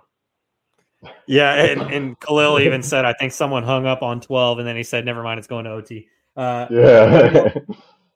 Gary, honestly, you made a really great point, because like a guy like Trevor Lawrence, he came into the league supposed to be a generational prospect, like on the Peyton Manning, John Elway level. And yeah, he's dealing, I think it's the ankle injury, right? But, he hurt again. The game wasn't even close. The game you show up. Yeah. You on that field, they always say you're on that field, and they're going to critique you as should. So Yeah, for sure. And I mean, he didn't even want to take the golf cart back to the locker room when he first sustained the injury against the Ravens. Go ahead, Gary. One quick note, I'm just saying, me saying this is not obviously doubting the man. It's me saying we expect greatness out of you. We want to keep seeing greatness, consistent greatness. You feel me? I want to make sure that's being clear, that we're basically saying, like, we see greatness out. We've seen it before. I just mentioned the comeback last year in the playoffs. We've seen it before. We expect you to make the step this year. They put you in the same conversation as top 5 beginning of the year with Patrick Mahomes and things of that nature. And where's it at now? That's all we're saying, man, that we believe in it, but where is it at now? Exactly. So, Javon, the next game that we want to get to is a very exciting one, but it's exciting for you and I as members of the Justin Fields fan club, my vice president, as the Bears beat the Cardinals 27-16. So I was watching this game because I had them on a parlay. Justin Fields played phenomenal. The only thing I'd say that was bad from him from this game, he had a really bad pick, like at the goal line, or I wouldn't say it was it was in the red zone. He had a bad red zone pick. I was like, Justin, what the fuck are you doing? But I mean, like, what did I do? Why am I in this club? he only threw for 170 and a touchdown, but he did rush for 97 yards, and I feel like that's the threat of him. And what he's able to do. Has all the arm talent in the world. I just feel like his team is kind of I don't know if his coach is that good, but it's Chicago. That's why I'm saying get him fresh scenery. He'd be great in these other places where I feel like there's a little bit of infrastructure and there's a better team kind of built around him already, ready to win divisions. But I mean, the stats really don't say in this game like, oh, Justin Fields kind of wowed you, but if you actually watch the game, he was a game changer. Kind of going back to what Cameron was saying about game changers and game managers, I feel like Justin Fields is definitely a game changer, and he proved that by getting the win over Arizona, even though they only got 3 wins. Yeah, and as our guy Khalil says, at least as far as the Packers go, he says, we still own the Bears. So congrats to you, Khalil. Gary, the next game that we got is the Patriots beat the Broncos 26-23. Yeah, so this game was I was watching this game, man. Oh man, I was falling asleep a little bit behind this one. I'm not gonna lie. I was watching with the family late night. I'm like, they got this on Sunday, Saturday night as a primetime game. I'm just happy it was a close game because in the beginning it was kind of hard to watch, man. I don't know why. It was just hard to watch. There was no spectacular plays going on. It was just kind of just off the things that were calling in terms of the play calls just wasn't looking right. It just wasn't all in all great game in the beginning. But hey, man, I don't know how the Patriots scored 20 in the third quarter. They did it. They just you got to give credit to they capitalized off the turnovers, obviously, 2 fumbles and 2 turnovers by the Broncos. In this game, like we talked about with the Niners earlier, if you turn the ball over, you are more likely to lose if you have the more turnovers. And, yeah, the Broncos were on a little heater for a little bit. Now come back down to earth again, Mr. Russell Wilson. I thought he was going to win this game. I thought I was going to okay, come down, clutch, 2 wins, going to be a little 2-minute drill for the game winner. But, hey, it just didn't pan out the way they wanted. And New England, man, just still, I don't know how they're just so, some of these teams, man, just so up and down every week. It's so hard to call. What do you know what's going to happen with these teams that are just mid to the low bottom? 1 week they might have a great week. 1 week, depending on the matchup, they just might be looking good, might be looking bad. It just, you never know. And I guess you could be happy as a Patriots fan. I don't know why, because I guess you see some fight in your team. But at the end of the day, it's they're in that quarterback hunt, top number 1 pick around that corner to go get that. So I'd be kind of irritated if I won this game too, because that's how sports go. You kind of, if you're not number 1 in football, you kind of want to go get that. A guy's coming out of the draft, they can change the whole franchise. You've seen that time and time and time again. You go go get that guy, boom, everything changes. We've seen it time and time again. We can go down the list of top QBs who've changed their whole franchise's future because they got them. So I thought this was going to be a game. Mr. Russell Wilson shows that, why he's a Hall of Famer, why he's, they got him and why he's has some clutch moments over his career. But the opportunity didn't show up the way he needed to. And they had a bad loss this week. Simple. They get this win. They have, I looked at the last 2 games. I'm forgetting right now. I'll bring it up real quick. Chargers and Raiders. 2 individual games that go either way now. But, if you win this game, You go in and you lose, you go into this game, you win this game. Now you're sitting a little more, you're in the driver's seat to get into the playoffs.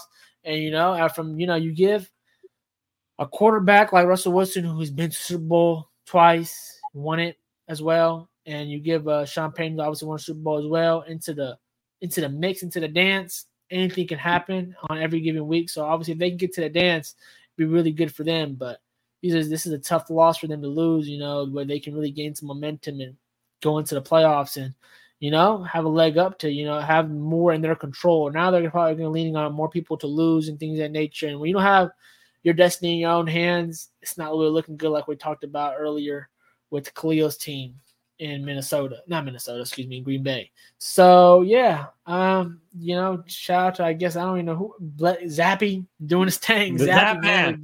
It's so funny too. You see Mac Jones sitting outside like, God damn, man, what are they gonna do with you, my boy? Ooh, I'm not gonna lie. Oh. I'm a little nervous that might be my team next year. Like, bench our guy. We wasted another year. And and we like, do we just go all in now? It's like, but then I kind of feel what Khalil saying. Maybe give my guy a little bit more experience. I don't know. I'm mixed emotion with my guy, Sean. Don't ask me. But anyways, you got to give credit where credit's due again to New England fighting hard. But hey, I don't know. I don't know why they wanted it. They won this game, but they shouldn't have. You really should. You don't want to lose if you're a player on the team. But if you're a fan, you're like, sheesh, why are we winning this game? We need to lose this game to get a better pick. But hey, shit happens in the NFL. So I get them play spoiler. They're playing spoiler now. They said, Denver, you're going to sit right next to us too when we go on the playoffs. And let's not forget, I mean, it's not too recent, but there were those couple of years where Tom Brady, Peyton Manning were duking it out in the AFC playoffs. And so these two teams. That's crazy. That's funny, yeah. Right? Yeah. Tom Brady used to play for the Patriots. Peyton Manning used to play for the Broncos. They were going at it. That was like a foregone conclusion. That was the AFC championship game, Denver, for a few years. Or they're going to meet along the way. And now we are a long ways from that. And the team that we have come to expect to be in the AFC championship game every single season, known as the KC Invitational, apparently that may not be happening this year because, Javon, the shocker of the weekend, at least in my opinion, is the Raiders going to Kansas City and beating the Chiefs 20-14. Absolutely. Raiders were plus 480 before kickoff. So if you bet $100, you were more on 480 smackaroos. There's like an underlining beef between Mahomes and Max Crosby, apparently. They're always like talking shit to each other on the field, and it's been pretty consistent for the most part. When Patrick Mahomes is the leading, when Patrick Mahomes is the leading rusher for the Chiefs, it starts to alarm me a little bit. He led their team with 10 attempts and put them in the backfield, right? 10 attempts for 53 yards, threw for a touchdown, 230, threw the ball 44 times, which is insane. They had, pretty much the same thing with the Niner game. It was turnovers for the Chiefs, except their turnovers turned into points pretty quickly. He had the pick six, and then they had obviously the fumble that was recovered, scooped and scored, fumble six. For a touchdown as well. So, O'Connell, you guys want to know Aiden O'Connell's stats for the game? 9 for 21 and 62 yards. Woo! Sounds like a starting quarterback to me. Basically, the Raiders were running the shit out of the ball with Zamir White. I'm sorry to cut you off, but the craziest thing about that is the NFL's leading rusher from 2022 wasn't even the Raiders' leading rusher in this game. Yeah, he didn't. Josh Jacobs did not suit up in this game. I think it was, I don't know. He had an apparent injury. I'm not too sure what it was, but the key for this was the Raiders' defense. And, Max Crosby was causing havoc back there. Josh Jack is the one who had the pick six. The guy that Antonio Pierce coached in high school, he was the guy that had the pick six. But the Raiders, man, the spread was 10 points. A lot of people were hammering the Chiefs to win outright and the Chiefs to basically cover. Vegas, man, and Vegas needed the Raiders to win, and They came to collect Sunday morning, Christmas morning, very early. But hire that man. Hire yeah. that coach, man. Antonio, you Gotta probably fight for him. the coach. What's the coach's name, Gary? I don't know. Vaughn just said it, but I forgot his name. But I watched the interview a few times now. I'm bad with names, Vaughn. Sean, don't ask me names. I just messed your name up. Antonio Pierce, basically, grew up a Raider fan. Antonio Pierce. Yeah, played in the league. He was on that Giants team that beat the undefeated Patriots. I already mentioned that a couple of times. I watched the interview, but I think when it kind of comes down to your guys play well for you and they're motivated, they're winning. I don't know if they need to necessarily hire Harbaugh. I feel like they could probably get some more help on the defense. They just want to do splash plays. Stop doing splash shit. Paying guys 10 for 10 fucking years and pay some guys who get the job done. I just think they need to I think they need a little bit more help on the defensive side of the ball, and obviously they need to upgrade a quarterback. Don't know what the quarterback market looks like. When they hired Josh McDaniels, Vaughn, didn't they just hire the interim coach before that? They graded too, and they fired him too. Yeah, they tried to. They still had Carr in house, and I think they ended up going to the playoffs. If I'm not mistaken, they did. And they ended up. They threw us in there, took the Chargers out. I remember that year. Mm-hmm. Yeah, so I feel like McDaniels tried to do something similar to that by getting Jimmy Garoppolo, but he's a Patriot guy, former Patriot guy. They're all buddies, and that didn't really work out. They all failed. So I feel like with Pierce now, they have a little bit of an identity. I feel like the players love him, and hard nose. They need a quarterback, like a real quarterback. Not sure if they go in the draft or if they move up in the draft and maybe try and get a guy, or do they go to free agency? They got some people on this team, man. I'm not gonna lie, Raiders got some good guys. You can go through some names. They got some good guys on both sides of the ball. So, like you said, Vaughn, they really need to do. And I ain't gonna lie, I'm scared for the Chiefs. Finally, I'm finally admitting it right now. It's been all year I've been riding with the baby goat. So I still got them. I still got them. But I'm a little nervous now because Patrick Mahomes and Kelsey are not looking happy with these guys on the sidelines. Like, when are y'all gonna catch some balls? When are y'all gonna win some matchups? When are y'all gonna be on the same page as me? God damn it, sheesh. So we can go win this thing. Come on now. It's not like it's 2 versus 2.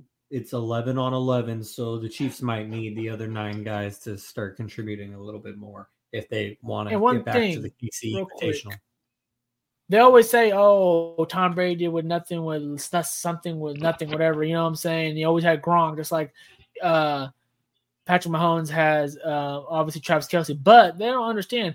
They always played so great too because they had a lot of inside guys. They don't, a lot of small, like Wes Welker, Julian Edelman. Like, they still had guys that people try to knock to this day, and who played great in great moments. And this team right here in KC, if those guys are playing great, don't have to be great all the time. If everyone just played great in great moments, kind of like last year, I'm not gonna lie, y'all know we don't like Juju that much, but Juju played great in great moments.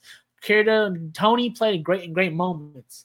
You know what I'm saying? So you can play great in great moments with I know that he's been injured though, so I'm not gonna lie. But yeah, he hasn't been. Yeah, him and Rice too been out of the lineup, things of that nature. If you can play great in great moments with a great quarterback, he's gonna give you those moments to have. You gotta play great the whole game. Obviously, we love it, but if you stepped up in the moments when he needs you most, he's gonna give you that ball on the money and ready for the win, and all the glory can go to you. That's all all you gotta do is just get on the same page with one of the best quarterbacks ever. And win some of your matchups. Catch the ball when the ball comes to you because you all got the most drops. That is a stat that cannot be under the rug. You got the most drops. So it reminds me of LeBron. He passes the open three. I know y'all hate when I bring up LeBron, but LeBron passes the open 3 in the corner, and goddamn, he's open, and it's a 3-point shooter. Mr. Couple years ago in the bubble, but still they still won the championship. Mr. Danny Green, air ball from the wing 3-pointer. I like you, my guy, but your air ball in 3-point corner in game 1, I think it was, in the finals. LeBron, you've seen those many times. LeBron, Cam Reddish, I think made one this year, but one time he missed the game before. Like, drive, kick out, wide open. The same thing like this. This is a drive, kick out, wide open to you, my man.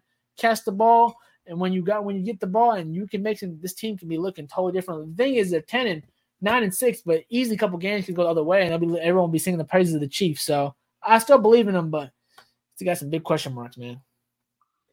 All right, Gary, we'll close this out for Week 16 in the NFL because this is the one game we haven't talked about. The reason why we haven't talked about it is because our guy Kevin isn't here with us tonight, and so if Kevin was here, he would say that we saved the best for last, as the Eagles defeated the Giants 33-25 on Christmas. Oh man, Eagles. I guess you could be happy, Kev. I know you're not really happy. This is what you should have done. You guys beat teams you're supposed to beat, so that's good this week. Even though you have lost a couple games this year, I think there was one game this year that they shouldn't have lost. The Jets. The Jets game, exactly. So that game was pretty much the only game this year that it's okay. It's not. I mean, it's not okay that you didn't win. So you just did what you're supposed to do. Jalen Hurts, 301. They had the running game going with 170. Look at all the stats you're seeing. Everyone getting off. The ball is being shared. Still an interception by Jalen Hurts, which isn't good because he has had that he's had that problem a little bit this year throughout the year. So I don't know, man. I kind of want Kaz or Kev to come on here. Like, is I really back? Are you feeling confident off this? Like, I mean, you should be happy that you didn't lose. And you should be happy that I guess you handled business, even though it's still 25-33. It was still kind of a close game. Not really, I'm not gonna lie, but it was a little bit of a close game. The score kind of didn't feel like it was that close if you're actually watching it. I feel like, but at the end of the day, a dub's a dub, a win's a win. They needed to win after a couple rough weeks. It would have been better in a dominant win, Kev. It would have been really great in a dominant win. It would have been really great if they would have, put those guys on wax and shipped them out the building, and then been more a confidence booster going into the last few weeks of this regular season. But looking ahead real quick for the Eagles, who they got? Like Arizona, you got the Giants. Come out 3-12 and 5-10 teams are playing. Next couple weeks should be demolition. Simple. It should be a demolition. It should be this whole year they haven't had a killer game. What team did they kill this year? I guess Tampa. The Rams, I guess. These are like by 14 to 20. I'm trying to look at who did they really demolish this year. No, they got not the 49ers. I'll tell you that. I was gonna say, yeah. So they didn't beat Dallas either. So I'm looking like, man, Kev, it's looking like a lot of team. I'm going now. Obviously, we went through each of these weeks together. I'm just recapping. This is the end of the year. It's a time where everything can be shoved aside. If they can end the year strong, go on a hot streak, obviously winning these last two games can help you maybe still somehow, if the Niners fumble up and lose a game somehow, some way, to get the number one seed and maybe still come to the link. But it's looking like you might take the show on the road. And you know what? If y'all really built for it and y'all been waiting to prove that you guys were the real deal last year, like you guys been saying all year, and that you guys obviously have proven that you're not having a Super Bowl hangover and 11-4, you're going to have to take the show on the road and beat some teams here. So you might as well look dominant going into the playoffs. Got to look dominant going to the playoffs. I think that's a key thing as an Eagles fan. I want to see, if I was their fan, I would want to see obviously wins, but you want to see a certain type of brand of football. Back to Eagles football, I would say.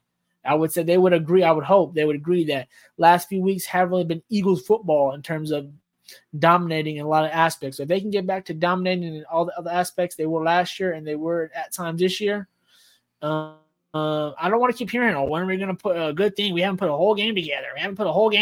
I remember I was hearing that this year. Time's a clicking. We need the whole game to come together very, very soon here, or it's going to be looking really bad, Kev. Just, I'm rocking with the Eagles. I'm just make sure you put in the lip, make sure time is ticking now. We need them to show up like last year. I called them out last year, and they showed up to the plate, and they made it happen. I'm calling them out this year because I believe they can make it happen, and they can go back to that team that we seen last year and make it to the bowl if they're hitting all cylinders right here in the last 3 games. Hopefully, Kev watches this after the Kings win. Yeah, right now things aren't looking good for the Kings right now. The Kings are down 15 in Portland right now. It ain't looking good. Twitter is going nuts. X is going nuts. Oh, right. It's in Portland. They probably got slept a little bit. Hey, Javon, real quickly before dinner gets out of here, where does the NFC run through? Levi Stadium, sir. That's located in Santa Clara by way of the San Francisco 49ers. Final thoughts, Gary? Would you go this week, Sean? We was tied for the first place. I didn't see that. We was tied for the best record. I fumbled up a couple weeks, started picking with my heart. Was like Vaughn. Didn't know who was really playing a quarterback to the day before. I shouldn't have been. That's why I was waiting for my pick that really late Saturday, because I was like, I got to see. I haven't had a chance to see who's playing this week. Last week, I literally picked Gary had parentheses around his picks because he was like, if this happens, then I pick this. Hey, but hey, I ain't gonna lie. Jesus basically said, "Fuck that." He picked whoever I picked, so he didn't even go by the parentheses technically. So whatever was posted on that graphic is what I rocked with. It's 12-4 this week, Sean. 153-86, baby. What did you calculate, man? We tied on my head still. I didn't calculate. I think I calculated the shit, man. I think you down 2 games. I think I calculated earlier. So I was interested last night. Oh, yeah, but I ain't lie. That messed up. Who'd you pick? I DM'd you though. Who would you pick? You didn't put the picks in the chat, so I really don't know. I picked the Eagles. It was an error on the graphic. I didn't want to bring that up, but I picked the Eagles. You picked the Eagles? Read the text messages. Scroll back. Read the text messages. I picked the Eagles. All right, I'm just making sure. It's all good. Yeah, all right, I just want to make sure I'm still in first place, baby. Is it 2 games or is it 1 game? Because but I'm still sitting at first, baby. Still sitting on first. I mean, your calculations could be wrong because Toddy. Oh, I know you didn't pick the Steelers. That's for sure. All right, I didn't. We both lost in the Colts. I'm pretty sure that. You didn't pick the Cardinals. You picked the Bears, I think. All right, Gary. We'll circle back to this. We'll update. I'm telling you, bro. And I know you picked the Niners. I know you picked the Niners. I picked the Ravens.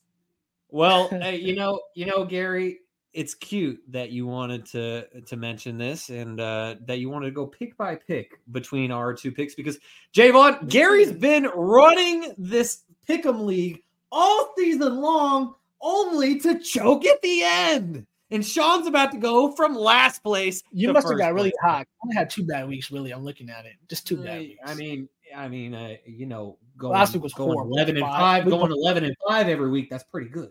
I would say that's pretty good. Anyways, week Gary, 14, I went bad. 5-10. That was horrible.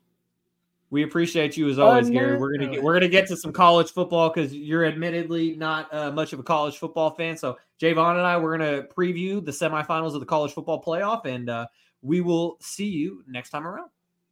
All right, y'all, man. Catch y'all next time. Appreciate y'all tuning in. Stats Over Politics, and let's get it. Peace. Peace. There you go. I was waiting for the signature. We appreciate you, Gary. All right. So as Javon and I close things out here on episode number 70 of Stats Over Politics, Sean Holko alongside Javon Toddy, Gary Singh, and Kevin Dent will be back again with us for next Monday's episode. I believe. Still coordinating that. Anyways, nevertheless, Javon, college football playoff semifinals are coming up. They are going to be next Monday. Right now, that what I just alluded to is right now we're figuring out what time we're going to go live. We're going to go live next Monday on New Year's Day. But on New Year's Day is the semifinals of the college football playoff. Real quickly, Javon, before we get into the individual matchups, what do you think about the change going from having the semifinals on New Year's Eve versus on New Year's Day? Because that kind of threw me off a little bit when I was looking at the schedule earlier. So it's on New Year's Day, or is it on New Year's Eve? No, yeah, it is on New Year's. It is on New Year's Day now. Yeah. So I don't know. It's weird. Kind of just getting ready for the 12-team playoff last year or next year. Apparently, there was supposed to be the 12-team playoff was supposed to start this year, but there was some nicks and crannies that didn't get some T's and I's didn't get dotted all the way by the committee as a whole. So they were just like, we're going to do it until next year. But I mean, going off into the first game, Bama versus Michigan. This is kind of the books have kind of been going back and forth. I think it's basically a pick 'em for this game. The numbers as far as Michigan goes, and points allowed, they're first in the country. As far as just points scored, Michigan is 14th, Alabama is 19th. Pretty much their stats are the same, just going total yards, pass yards, rush yards. They're pretty similar going off to that. But I think Alabama has a slight edge in this game just because of Jalen Milroe's ability to be as explosive as he is. And the explosive plays is going to be very, very key for this Alabama team because Michigan does not give it. They don't give up explosive plays at all. They're one of the top defenses in the country, obviously. And Alabama kind of thrives off of that. Going back to the Georgia game and the SEC championship game, we saw a couple of explosive plays, but not very many. from Jalen Milroe. But I think what the key is for Alabama is to get Milroe definitely involved in the run game and um, be able to get their playmakers the ball on the outside with Jermaine Burton. And I feel like he's going to be a very key piece in this game. And on the other side, with old Coach Harbaugh, Big Ten champs, they're going to be very run reliant. And I think in this game, I don't know if you're going to be able to run the ball on Alabama, even though um, Michigan was able to run the ball pretty effectively on Ohio State, and Ohio State is one of the top rush defenses in the country. So if Michigan's going to be able to run the football as well as they have been pretty much all season, then it's going to be tough for Alabama to let alone be able to keep their offense on the field because Michigan's going to be draining the clock the majority of the game. Um, I think if JJ McCarthy, if you get him a little bit more involved in the pass game, kind of set up the play action a little bit, he's more than capable of being a passer. He just hasn't really had to pass the ball as much because you got guys like um, Donovan Edwards and Blake Corum back there running over everybody pretty much. So I think it's going to be the tale of two teams because I think both teams play kind of they're polar opposites as far as styles of play go. So this is going to be an all-time great matchup. I kind of wish this was the night game and the Texas game was first, but nevertheless, can't be mad at the matchup. But I'm very excited. I will have my pick, you know, Mm, 'cause tease. these are going to be hotline picks. These both of these games will definitely be on the hotline, so stay tuned on who I will be kind of picking for that game. But these games I will Friday's definitely episode. be locked in. So um, can't wait for it. Well, let's hear some analysis on the Texas versus Washington game as well, because I will be making my picks. And just for everyone to know, I really rely on Toddy when it comes to college football because these last couple of years, I haven't been as locked into college football as I once was. I consider myself much more of a fan than an expert when it comes to college football nowadays. Like I'm gonna rock with my Buckeyes, my Cardinal, and my Hornets. And then after that, I'm going to casually watch. And so just for the record, I will be making my picks from a fan perspective. That's very important. But, Toddy, you are our expert. So let's hear a little bit more about Texas and Washington. So kind of polar opposite in styles of play. These dudes in Texas and Washington, they put up points.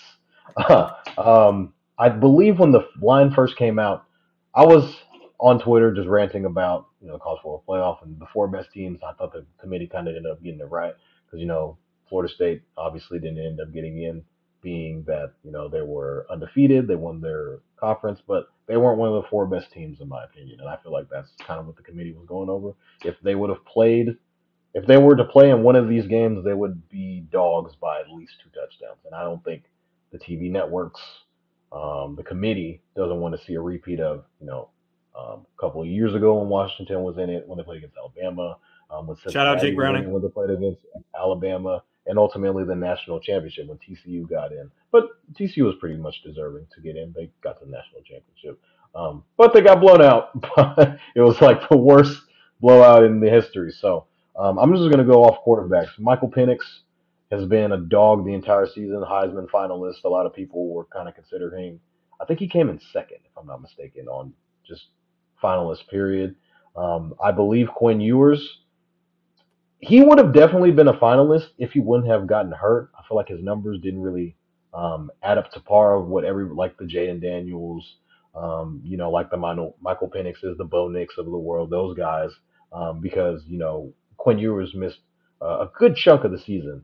And if it weren't due to the quarterback depth that Texas already had and having Malik Murphy being able to kind of pull wins out of his ass, Texas might not even be playing in this game if it weren't for Malik Murphy, who did end up transferring to Duke, not too like a few days ago, to be honest.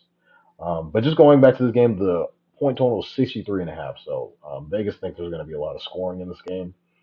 Um, on Texas, you have guys like Xavier Worthy, who's going to be one of the top receivers to come out of this year's draft. He is draft eligible, and you have a guy in A.D. Mitchell, who I believe in next year's draft will definitely be one of the top receivers to come out because I don't believe he's not NFL he's not draft eligible, but I think he is the better of the two in Worthy and in A.D. Mitchell. I think Mitchell is probably the better of the two, and Quinn Ewers is going to be slinging the pill around. Texas's defense is their run defense is top 5 in the nation, so I think that's really doesn't matter too much to Washington because they don't run the ball that much anyway. But it's gonna rely. This is gonna rely heavily on Washington. Michael Penix, on the other hand, you have a guy in Rome Odunze who is the top 3 receivers as far as coming to me. I think it's Malik Neighbors. I think it's Marvin Harrison Jr. I tweeted on a few days ago that Malik Neighbors is better than Marvin Harrison Jr. People might come from my head for that, but that's neither here nor there. And the third receiver is Rome Odunze. I think he's that freaking good. Like the Chiefs could use Rome Odunze right now. Like on how bad how abysmal the pass offense has looked for the Chiefs, they could use a guy like Rome Odunze. I think and I forget, I'm kind of blanking on the other receiver's name. But the guys on the outside, it's basically going to be the difference in this game. And right now, Texas is favored by 4 points. They're minus 180 on the money line. I think Texas is basically going to make, Washington throw the ball because Washington's not going to be able to run on Texas. And so it's just, you're going to see probably Penix throw for 30 times, 40 times this game. So it's going to be fairly high scoring. It probably might be the more exciting game, if that makes sense, because there's going to be a lot of passing involved, air yards, things of that nature. So I get why this could be the night game, but I feel like, Bama and Michigan, you got Harbaugh and Saban, one, best coaches in college football, period. Probably should be the night game, but that's neither here nor there. But this is going to be a game where I don't think it's going to come down to the last possession. I think the second half is going to be a big deal because I see a Texas kind of jumping out to a lead early, and Washington probably responds. It won't be until later in the game. Like we saw Washington kind of come out and punch Oregon in the mouth in the Pac-12 championship game, the last Pac-12 championship ever. R.I.P. And then Oregon kind of came back roaring a little bit, but Washington ended up kind of cementing their place as the Pac-12 title holders for the final year. But I feel like if Texas gets out to a lead, it's going to be hard for Washington to kind of like crawl out of that hole, if that makes sense. Because I feel like Texas can kind of score at will. We saw that in their Big 12 championship game, which they are now leaving and going to the SEC now. Just putting up, I think it was 45 or 49 points, put up a bunch of big numbers. They kind of had to create some style points to get into the college football playoff, but they're here now, and this game is going to be pretty close, but stay tuned for Friday. Well, you'll have my official pick, but these games I couldn't ask for any better college football matchups. Yeah, and that was a hell of a tease by you right there. And, I think it's kind of appropriate that the college football playoff, this is the last year of the Final Four because it has now been going on for 10 years since we left the BCS format. I know, right? Time has flown by. It truly feels like yesterday that I was at my grandpa's house watching Ohio State win the first college football playoff. And it was special for me just because my grandpa went to Ohio State, and that's why I became an Ohio State fan. And so, OHIO, baby. And so time has just flown by, but I think it's very appropriate. And I think back to the first college football playoff in 2014. You had number 1 Alabama. You had number 4, the Ohio State Buckeyes. And I don't think a number 4 has ever beaten a number 1 since that happened. Fact check me, Javon. You might be able to fact check me just off the dome, but that's the last one I can remember. Yeah. Yeah. So one and only The first playoff was the only time that a 4 has beaten a 1, and I'm here to tell you it's about to happen again because Alabama, they aren't a normal number 4 seed. Like Javon said, it is a pick'em. And, I really like Jalen Milroe. He is just talented. And, I don't really understand why it took Nick Saban as long as it did to finally choose him as the starting quarterback, because earlier this season, they were flip-flopping back around between quarterbacks, but they eventually landed on Jalen. And, and again, this is why I prefaced all of my picks by saying I am making this pick as a fan. And as an Ohio State fan, there's no way in hell am I going to pick that team up north. I'm not even going to name them. That's the last that you heard me name them. Alabama is about to knock off the number 1 seed. They're going to advance to the college football playoff championship. Come from Ohio State fan, guys. It's coming from an Ohio State fan. But, Javon, like you said, though, it's a pick'em, so it truly is kind of a toss-up.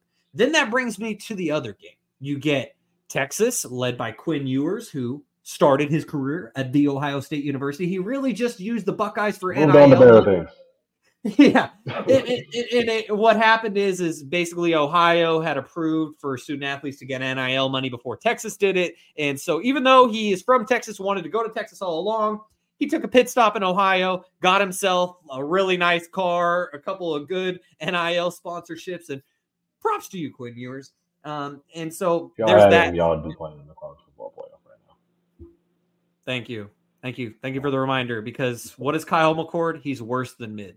That's what he is. Hey, that's Syracuse now. I was about to say he is a Syracuse quarterback right now. And so that takes me to Washington.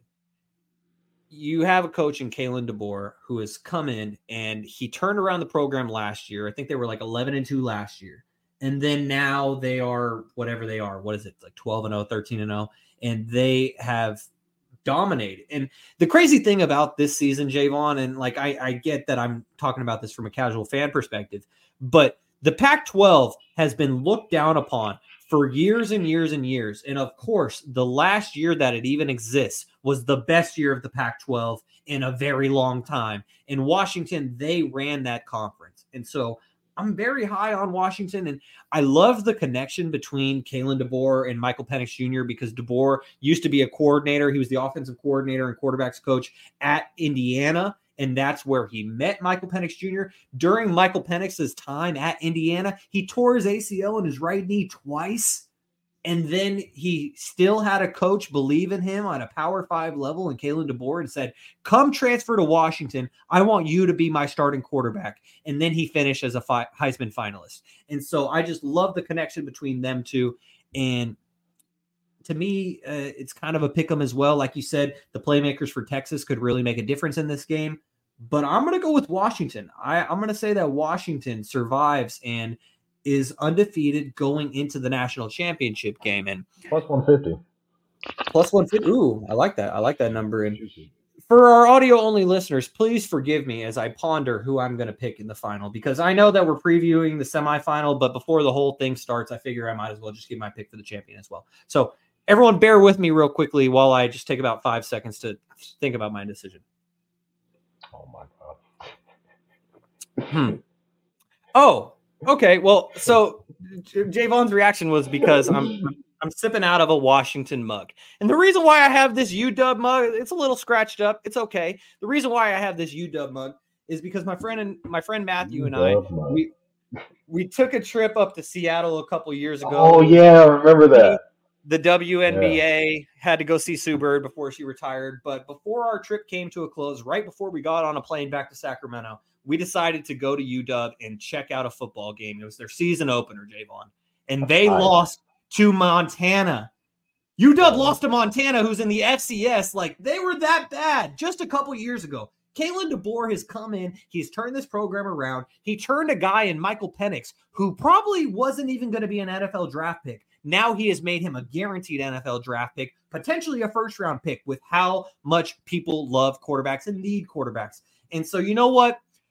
All bias aside, no bias aside, I'm picking the Huskies. Go UW, go Washington. And, I'm a Stanford fan, but just ever since I got this mug, and I got this mug as a souvenir of my trip. Yeah, it's the UW mug. And so, anyways, I'm going with the Huskies. I don't really have much to base my picks off of other than bias, and so I'm going with the Huskies.